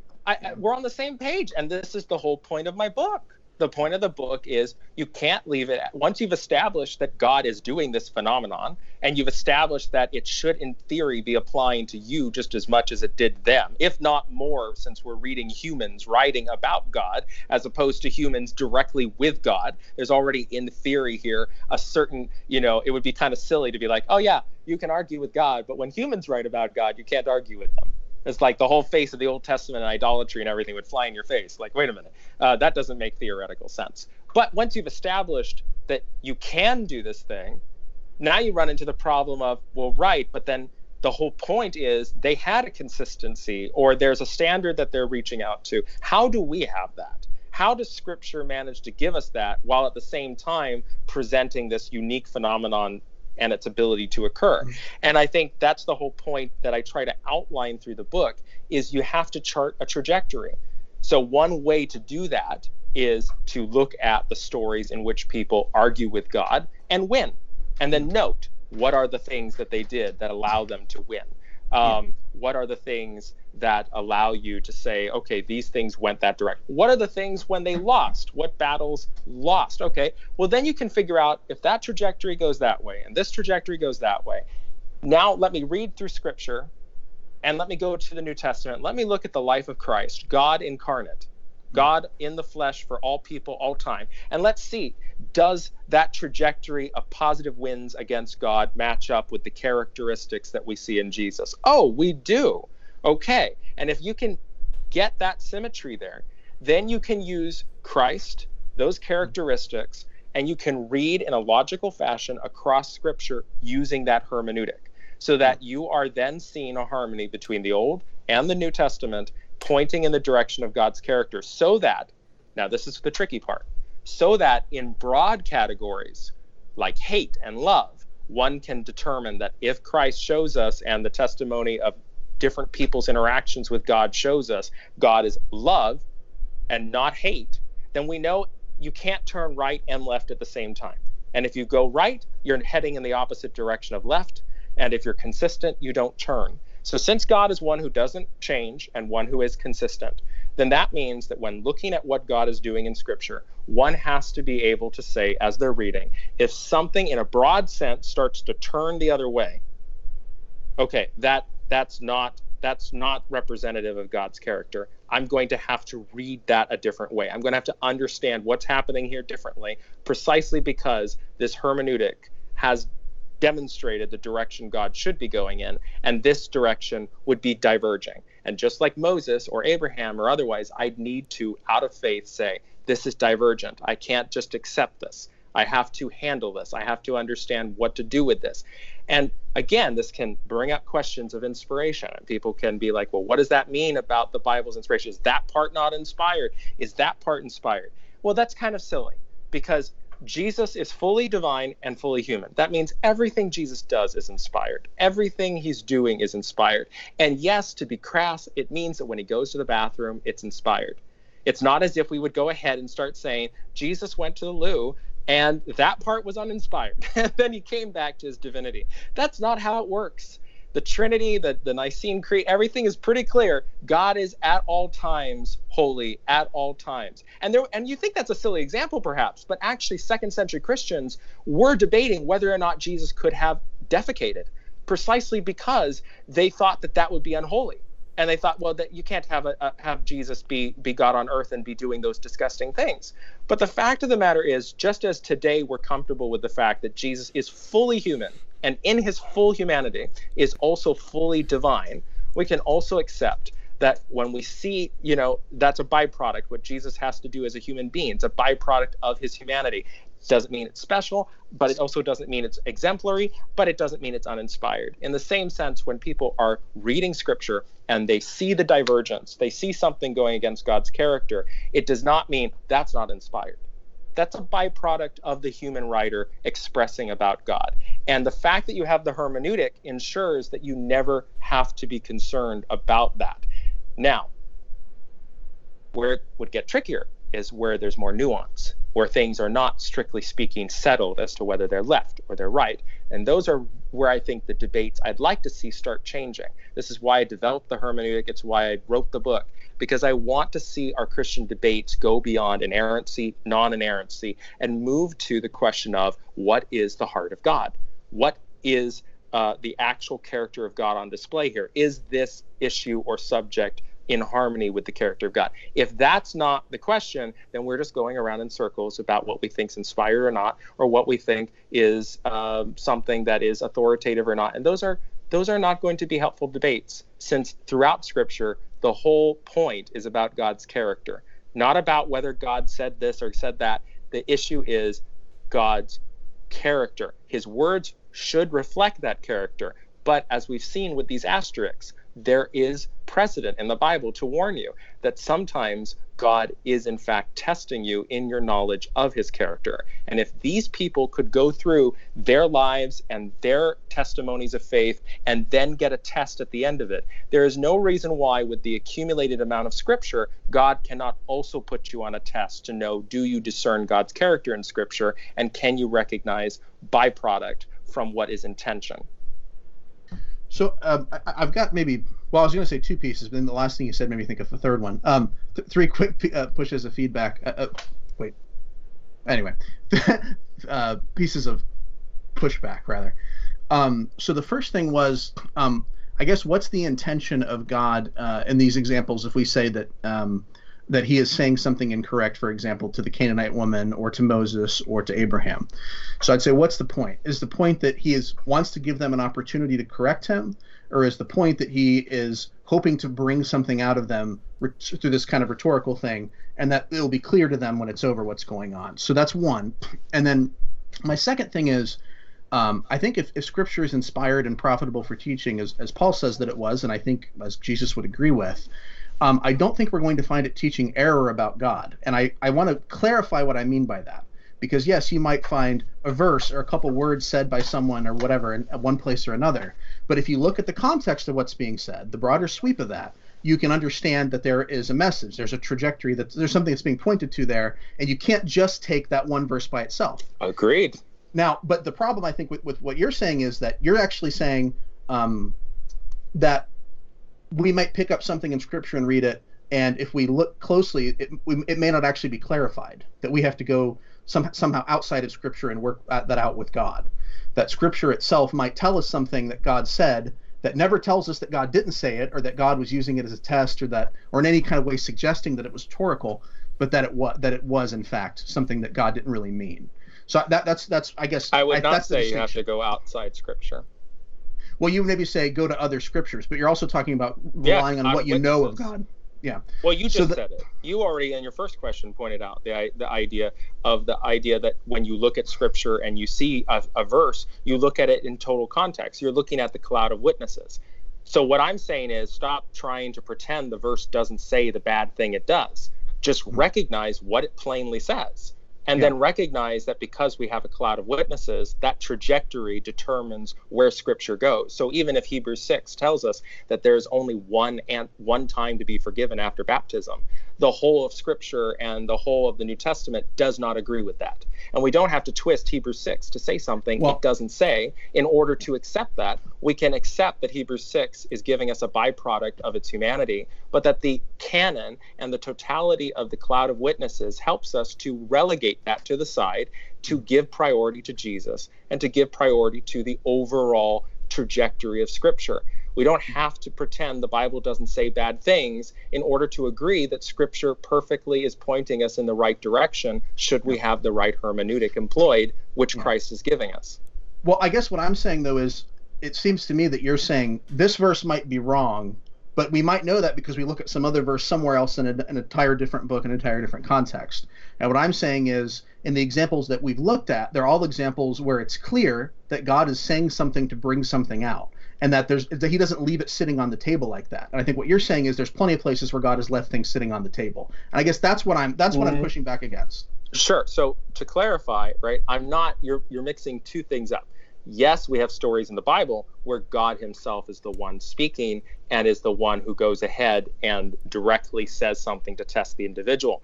We don't have that knowledge. We're reading a text in which humans are writing, describing things about God and teachings that would apply to God. So there's a slight difference here in the sense that we don't have to immediately assume that something in Scripture that's wrong is God testing us.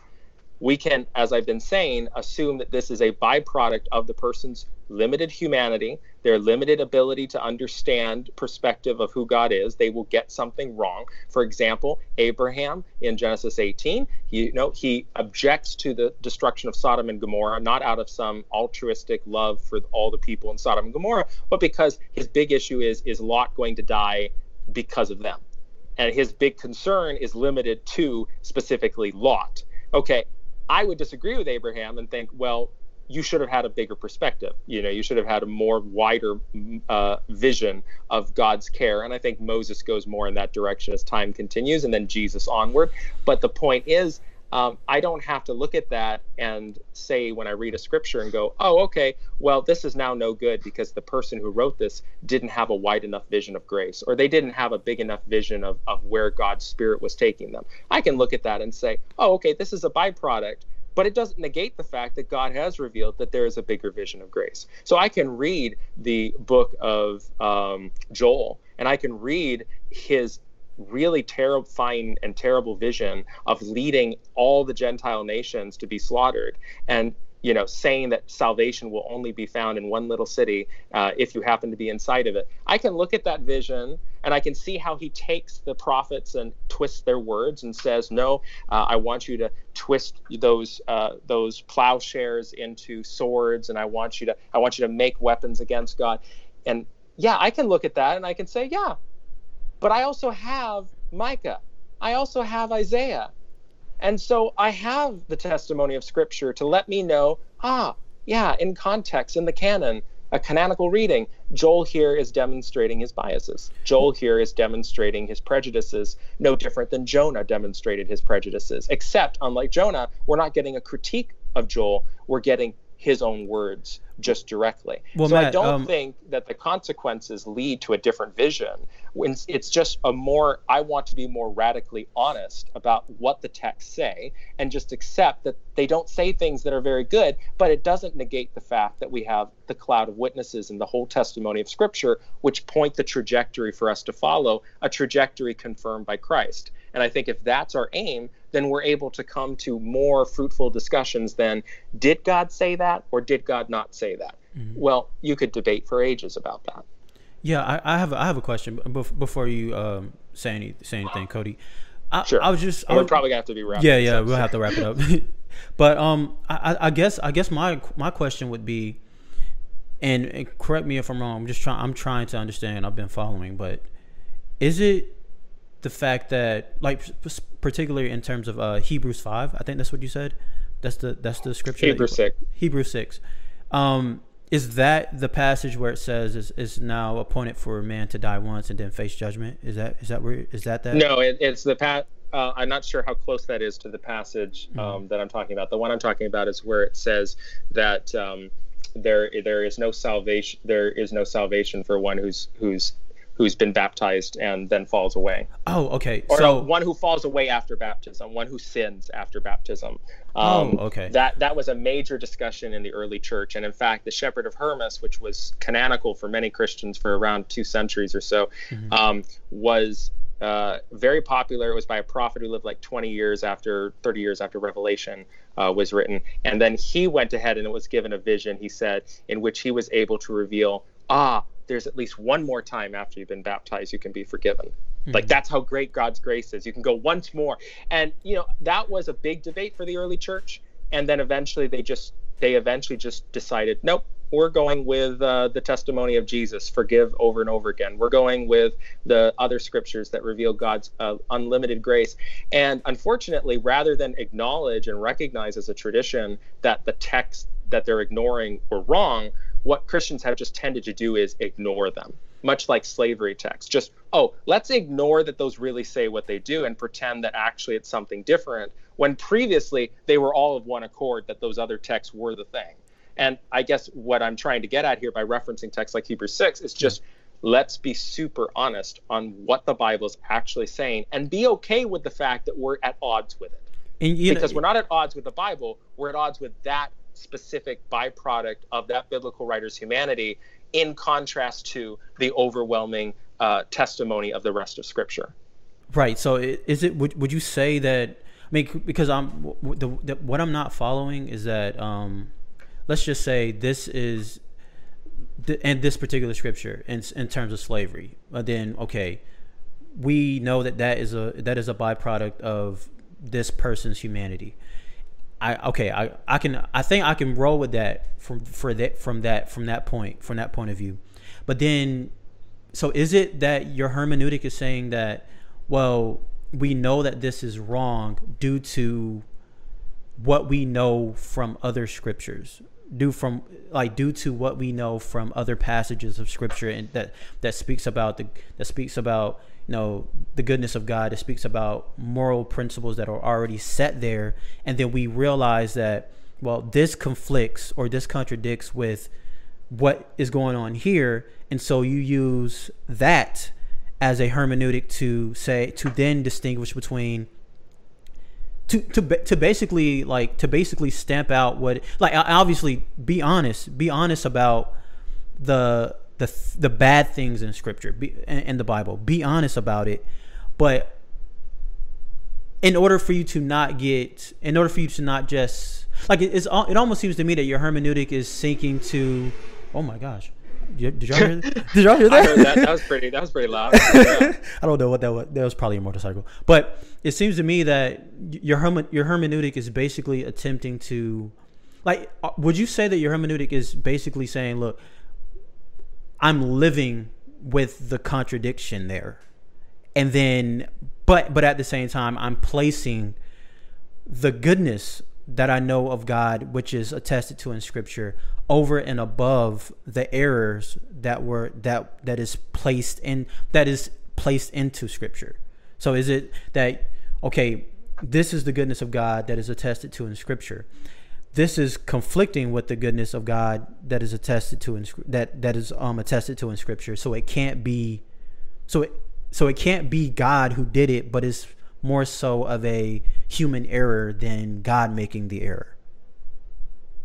Well, I mean, like, here's an interesting example from Jesus himself. Mm-hmm. So when Jesus is debating about divorce, he tells them, it was not God's intention for you to divorce. Moses gave you that law because of the fact that there were people with evil hearts in his day. Mm-hmm. So this is a really important text because of the fact that in the Torah, it gives you no indication that it's Moses himself who gives this law. It says, in fact, that God himself gives Moses this law as just an edict given on heaven. Mm-hmm. And then on top of that, you end up having Jesus affirm that it was Moses, and that it was Moses due to social circumstances in that historical time and place, which is, again, not specified in the scriptures we have in the Torah.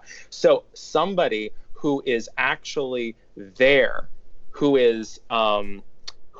somebody who is reading this text and they're hearing Jesus speak would be like, but how could we have known that? how would we be able to have realized that? I mean, it says God said it. How should we know that it was Moses or that it was due to social circumstance? I mean, we could have guessed it if we wanted to, but where would have our exegetical basis been for this, and where would our faith have been stamped on this? And Jesus, this is the important part, Jesus condemning them. Mm-hmm. He's saying, you're condemned for the fact that you have allowed this to keep going on, and you haven't figured out that this does not match the character of God as revealed through Genesis. As revealed in the Eden story, right? Jesus is telling them it doesn't matter if you don't know these things. The fact is, you should have known there was a disparate problem with the character of God and this rule. So you should have recognized why it would have been included here. And this is something that lots of people do. We like to try to make this up for talking about polygamy. We like using this in regards to slavery, sometimes too much. We're like, oh, well, you have to know with polygamy that, God's character is not pointing in that direction, even though there's no text that condemn it per se in the way that we want them to, But really, we're doing the same thing that Jesus is calling us to do, which is know God's character. And even if a text says God said it, recognize, actually, if it's contrary to God's character, it's a human writing it. And there's probably a historical reason why that human felt implied to have to do that. But again, Jesus demonstrates here that if he can condemn them for following Scripture specifically, just exegetically following what it says word for word, because they didn't read the spirit of it, that contradicts the exact wording of it, then there's your principle for why abolitionism succeeded so well, which is they had to do the same thing. They had to look at the text, God almighty, there's too many of them, that support slavery, there are texts in the Old Testament that support perpetual slavery, for children to be born property. These texts with no ability to get out, no provisions provided. And these kinds of texts are there. They were the reason why the Southerners in the United States, pastors, were able to be preaching in defense of slavery. They made it very clear that if you said no to these texts, you were godless, atheist, otherwise. And communists and socialists and all those things. And the thing is, when you look at the abolitionists, they were making a very weak exegetical argument. Well, Paul happened to make this comment once. Jesus' hermeneutic and strategy of love seems to point the opposite direction. Can we really imagine God would, right? They did not. They had to argue with very unspecific texts that were very broad about God's character, and put those into conflict with the texts that were very specific about slavery in order to get us to this point now today where it is beyond our imagination to even try to imagine that those texts really are as bad as they are, that slavery is at all possible. And if you're not, and I think it was John MacArthur who was actually, I could be wrong, forgive me if I am, but some famous pastor who got in trouble because there's a video of him about slavery and he's defending it. He's defending it on YouTube in this video from a documentary or something. And he's defending it saying, well, yeah, but if it's in the Bible, it must have been okay. There's good slavery. There's good stuff where people can own people. Like there can be a proper purpose for it, because if God employed it, it must be proper. It must be good, right? He's taking a very literalistic approach. If it's in the Bible, it must be because it reflects God. So I can't condemn Scripture. Most Christians, thank God, are not in his camp. They can look at the Bible and say, yeah, that's not God's character. And that's important because that's what Jesus was getting at those Jewish leaders that he was debating with then, is you need to know God's character to evaluate Scripture. So yes, Ari, I would say that like you did frame it very well in the beginning when you were saying what you were saying about understanding that these texts take priority because of they relate specifically to God's character, whereas these other texts are relating specifically to different laws or regulations or things that obviously reflect back on God's character. But if they reflect back on God's character in a way opposite of the general trajectory of Scripture about God's character, then it's the general trajectory of God's Scripture that takes precedent over these texts individually who speak against it. So we're almost at the 2-hour mark. So Cody, can you give a brief response, and then we'll head into our closing comments. Yeah. So I mean, I would say two things. One thing is that when Matt talks about a trajectory, I think that there are a lot of passages that he doesn't like that in both the Old and New Testament that point to a trajectory of not just God's mercy but God's wrath, for example. I think, and so I think that it's very difficult, I think, to say, well, this one is overpowers that one. I guess in some sense it does. Like Exodus 34 talks about God's justice and his wrath, but also that his mercy is far greater. And I agree with that, but it still acknowledges the existence of the wrath. And I think that's something that we have to come to terms with, and we can't just write it off. In addition, when he talks about all these passages where people say no to God and are proved right, unless I missed it, I think he left out the passage where King Saul is told that he has to kill Agag, the Amalekite king, and he refuses to do it, and then there's judgment against Saul for that. And so that's a case where Saul says no. And so what Matt seemed to be saying is that when somebody says no, and it's something that God really didn't want them to do, that he rewards them for that. And I think in this case, and Matt's argument was that only happens where someone has a merciful intent or something to that effect. And this is a case where Saul's intent is arguably more merciful than what God's intent is. But Saul is criticized by God for not doing what he was told by God. So, but my point in both of those statements is to say, I think he thinks this is a little bit neater than it is.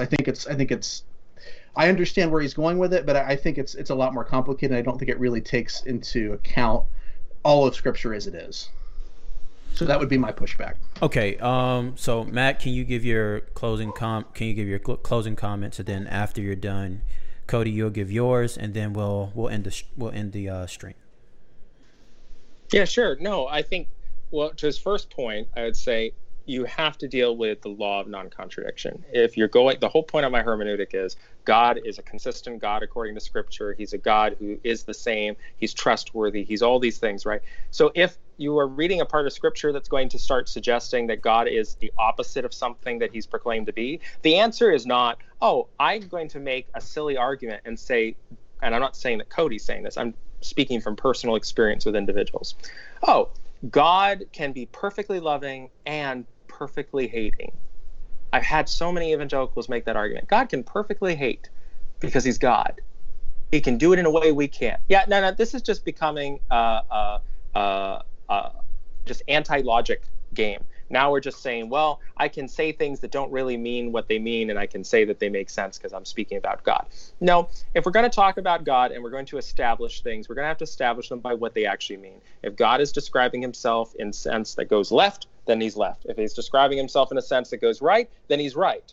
And once you keep seeing the general trajectory going all the way through to Christ, and it's going a certain direction more than another, you're going to have to figure out, okay, well, what part of this is the misunderstanding of people, and what part is the actual trajectory of God's revelation as it keeps unfolding. And yes, you're going to see those different trajectories in Scripture. I'm not arguing there's only one trajectory in Scripture. Sure, if you map out all the byproduct of humanity in Scripture, you're going to find a general trajectory of filth. Sure, you can find that. You can figure that out. Of course, because there's a lot of them. There's lots of data points to connect. But at the same time, we're going to have to recognize that it's not whether or not there are things in Scripture that go against what another thing in Scripture says. It's where that trajectory meets up with Christ and how then that fills into the Christian vision. So the buck stops in terms of our Christological lens. So you have to marry those two together. And I'm sorry, but you're not going to find a consistent trajectory of God's wrath and unmercy and other factors, and you're going to say, oh, well, that ends up with Jesus and gets confirmed. That's not going to happen. And even, we're not going to get into it. I don't think that Cody got to that part in the book, but I have a chapter on Revelation and dealing with judgment and stuff. Even when people try to employ something from the book of Revelation and say, well, look at Christ here. It's not clear cut. That does not support a trajectory of wrath. There are plenty of passages in there that would shock most evangelicals to realize they've passed over in terms of what it suggests about God's kindness and mercy. And, just that's a tease. You can read the book for getting more of my arguments about that. But the point is that we have to pay attention that the vision of God we paint is not contradictory, that we're not saying, oh, God is loving and God is also hating. God is turning right at the exact moment he turns left. God can go this way for a certain direction, and then he seems to go the way of evil, but it's not really evil because God's doing... These arguments undermine the whole premise of each of the stories that I've outlined in my book and dealt with in regards to people successfully fighting with God. If God is not consistent and has a stable trajectory that is unswerving, then their whole point and their arguments with God fall apart. Their whole point and the reason for abolition and for other movements that have had to conflict against Scripture's directives have to be rooted in the belief that God is consistent in one direction. Now, in regards to him pointing out that there are stories in the Bible where people seem to resist God for things like, for instance, Saul and Samuel, yeah, absolutely. In the second book that I'm writing, The Systematic Theology, I have a whole chapter that deals with that issue specifically. And sure, you can look at those things. Although it's not exactly the most easy thing to look at, like the Samuel story, because Saul may be doing it for ulterior motives. Like, it's not like Saul specifically says, Saul disobeys God's rule in that story not to be merciful. He plans to kill the king. He went ahead and spared the king and some livestock in order, he says, to offer it up as a sacrifice to God at a specific temple place. So in his eyes, he's going against the directives of God in order to do something that brings him more privilege and more prominence among the Israelite people as they watch him do this, instead of him doing it far away where only the army sees him. So there is other factors here involved, but nonetheless, there are texts in the Bible that specifically say things that go completely contrary to what I'm saying. You've got Genesis 24, I think it is, where you actually have Rebekah's parents, and they go ahead and say, if this thing has come from God, we cannot say it's bad and we cannot say it's good. We can't have any opinion on it, because if it's from God, it's outside of any judgment or opinion. And this was just in relation to whether Rebekah was going to become the wife of Isaac.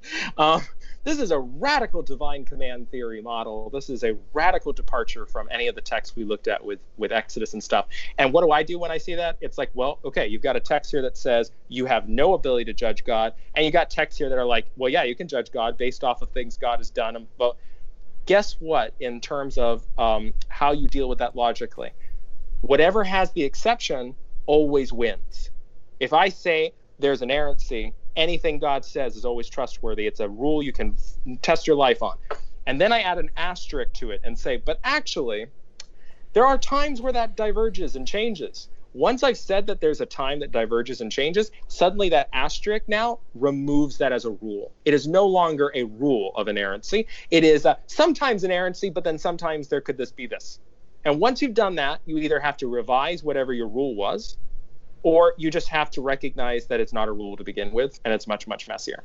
So in this case, what we recognize by looking at Scripture and seeing these conflicting visions, and they exist, right? Rebekah, but there's plenty of others as well in the Bible that would support an authoritarian, God says that you better do it or you'll die. Sure, those texts exist. But those texts have to be submissive by logical rule to the texts in the Bible that say the opposite, that say that you can do these judgments, that there is a way to do it. So those texts are the asterisk. They automatically supplant what we see that says otherwise. So to Cody's point, sure, it's messy, but that's not something I'm avoiding at all in my text that I'm talking about. I'm just pointing out that if we're going to use logic and we're going to use a hermeneutic of God's character, then we're going to recognize that when we run into these texts, there is an ebb and flow for understanding through the Christ-like lens what texts can be just taken at face value, what texts will need to be rejected, and what texts should we really genuinely be having substantive conversations about in relation to what God's character is, which, of course, like Moses and others, is constantly unfolding before our eyes throughout our lives, throughout our reading of Scripture. Alrighty then, and Cody, you have the floor. I'll wrap up quickly because I know that we're taking a while. Yeah. I just want to say, first of all, thanks, Ari, for inviting me, and thanks for letting me be here, Matt, and letting me challenge your book and argue with you and all that. I want to, I guess, just conclude by saying that I think Matt is arguing against a more fundamentalist view of Scripture than most conservative scholars would have on some level. Many conservative scholars would acknowledge, without lowering their view of Scripture, that God is testing Moses, for example, or the Canaanite woman to bring out a truth. But the truth is recorded in Scripture. Scripture doesn't actually mislead us on these points. If all Scripture is inspired by God and profitable for teaching, for reproof, for correction, for training in righteousness, so that the man of God may be adequate, equipped for every good work, as Paul says in 2 Timothy 3:16, then we need to take it seriously and believe that it says what it says because God intended for it to, in order to bring the one who diligently searches it to true knowledge about him. My thesis, again, is that God wants us to take our struggles to him with honesty. He also leaves room open for us to participate in his plans and purposes through intercessory prayer and right action. However, participation is not usurpation. The consistent message of Scripture is that those who do what is right in their own eyes, instead of obeying God, are always led astray. In addition, a God who consistently leads us astray is not a good God who can be trusted. So that would be my concluding thoughts. Right. And my concluding thoughts in response would be, again, I am not claiming that God is consistently untrustworthy.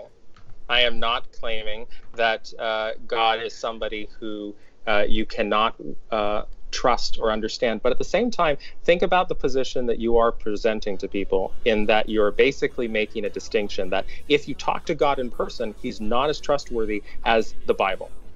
That is the position you have just outlined. That Scripture doesn't work in such an untrustworthy way, but Jesus himself did, and God in the flesh did, or not God in the flesh, that's Jesus. God in person, in time, in history with Yahweh, as Yahweh through Moses and Jacob. Oh, in those cases, yeah, God could potentially have this asterisk, but not in Scripture. So you've elevated Scripture to an inerrant status that God himself doesn't have.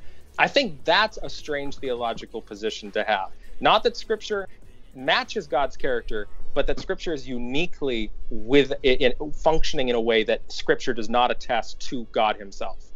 I think that would be a strange position to be in. But I suspect we're just going to agree to disagree on this. Well, I have a counter, but I don't want to keep us any longer than we need to be. So I'll let you finish up. Yeah, you can get the last word, Cody, and then I'll actually end it. I'll actually end it after that. Okay. Yeah, what I would say is that I don't think that, I mean, correct me if I'm wrong, but on your view, there's no way to know for sure that when you have applied some kind of a methodology and argued with God that you're going to come to the right conclusion. I mean, you may or you may not.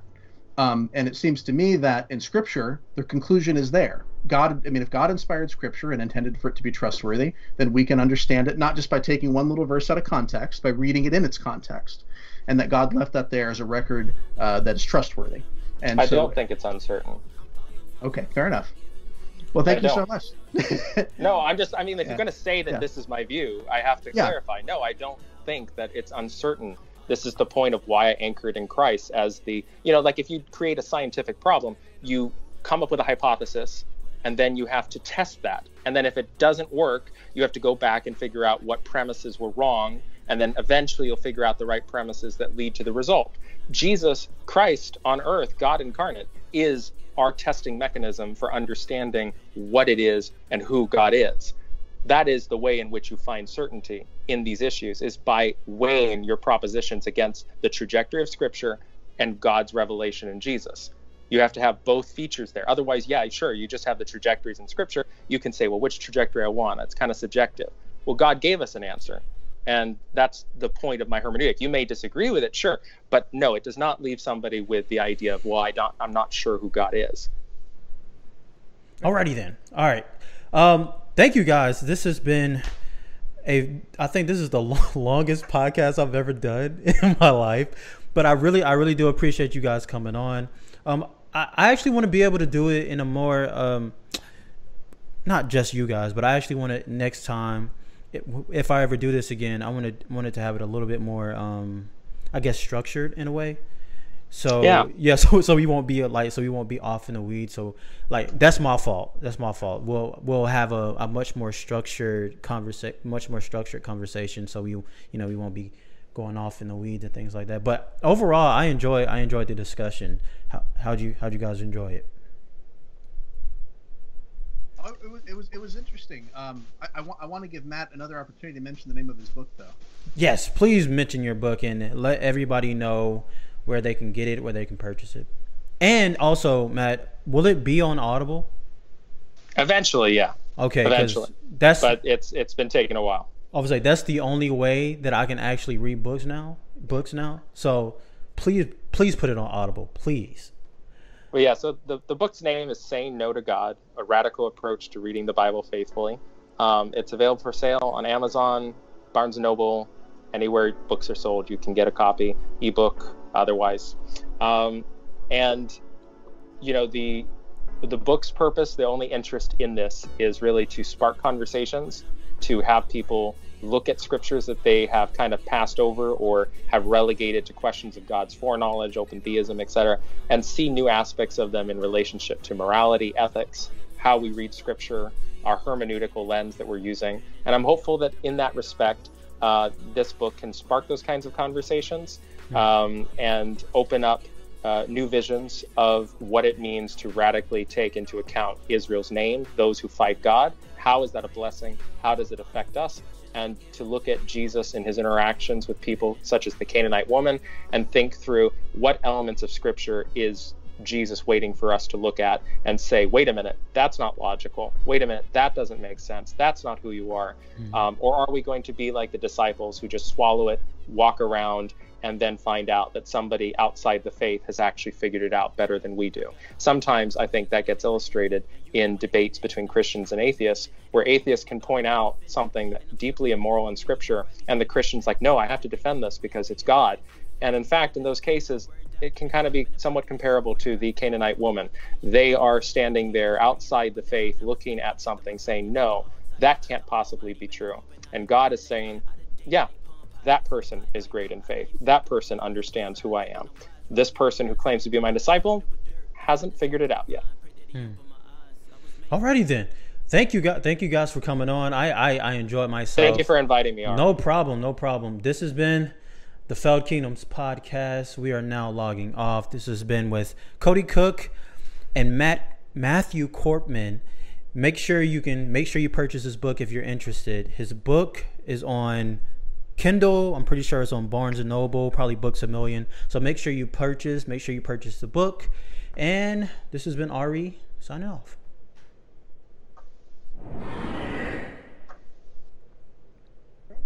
Well, thank you guys for letting me stick in here. I hopefully, by my pushing back a little bit, it gave you an opportunity to express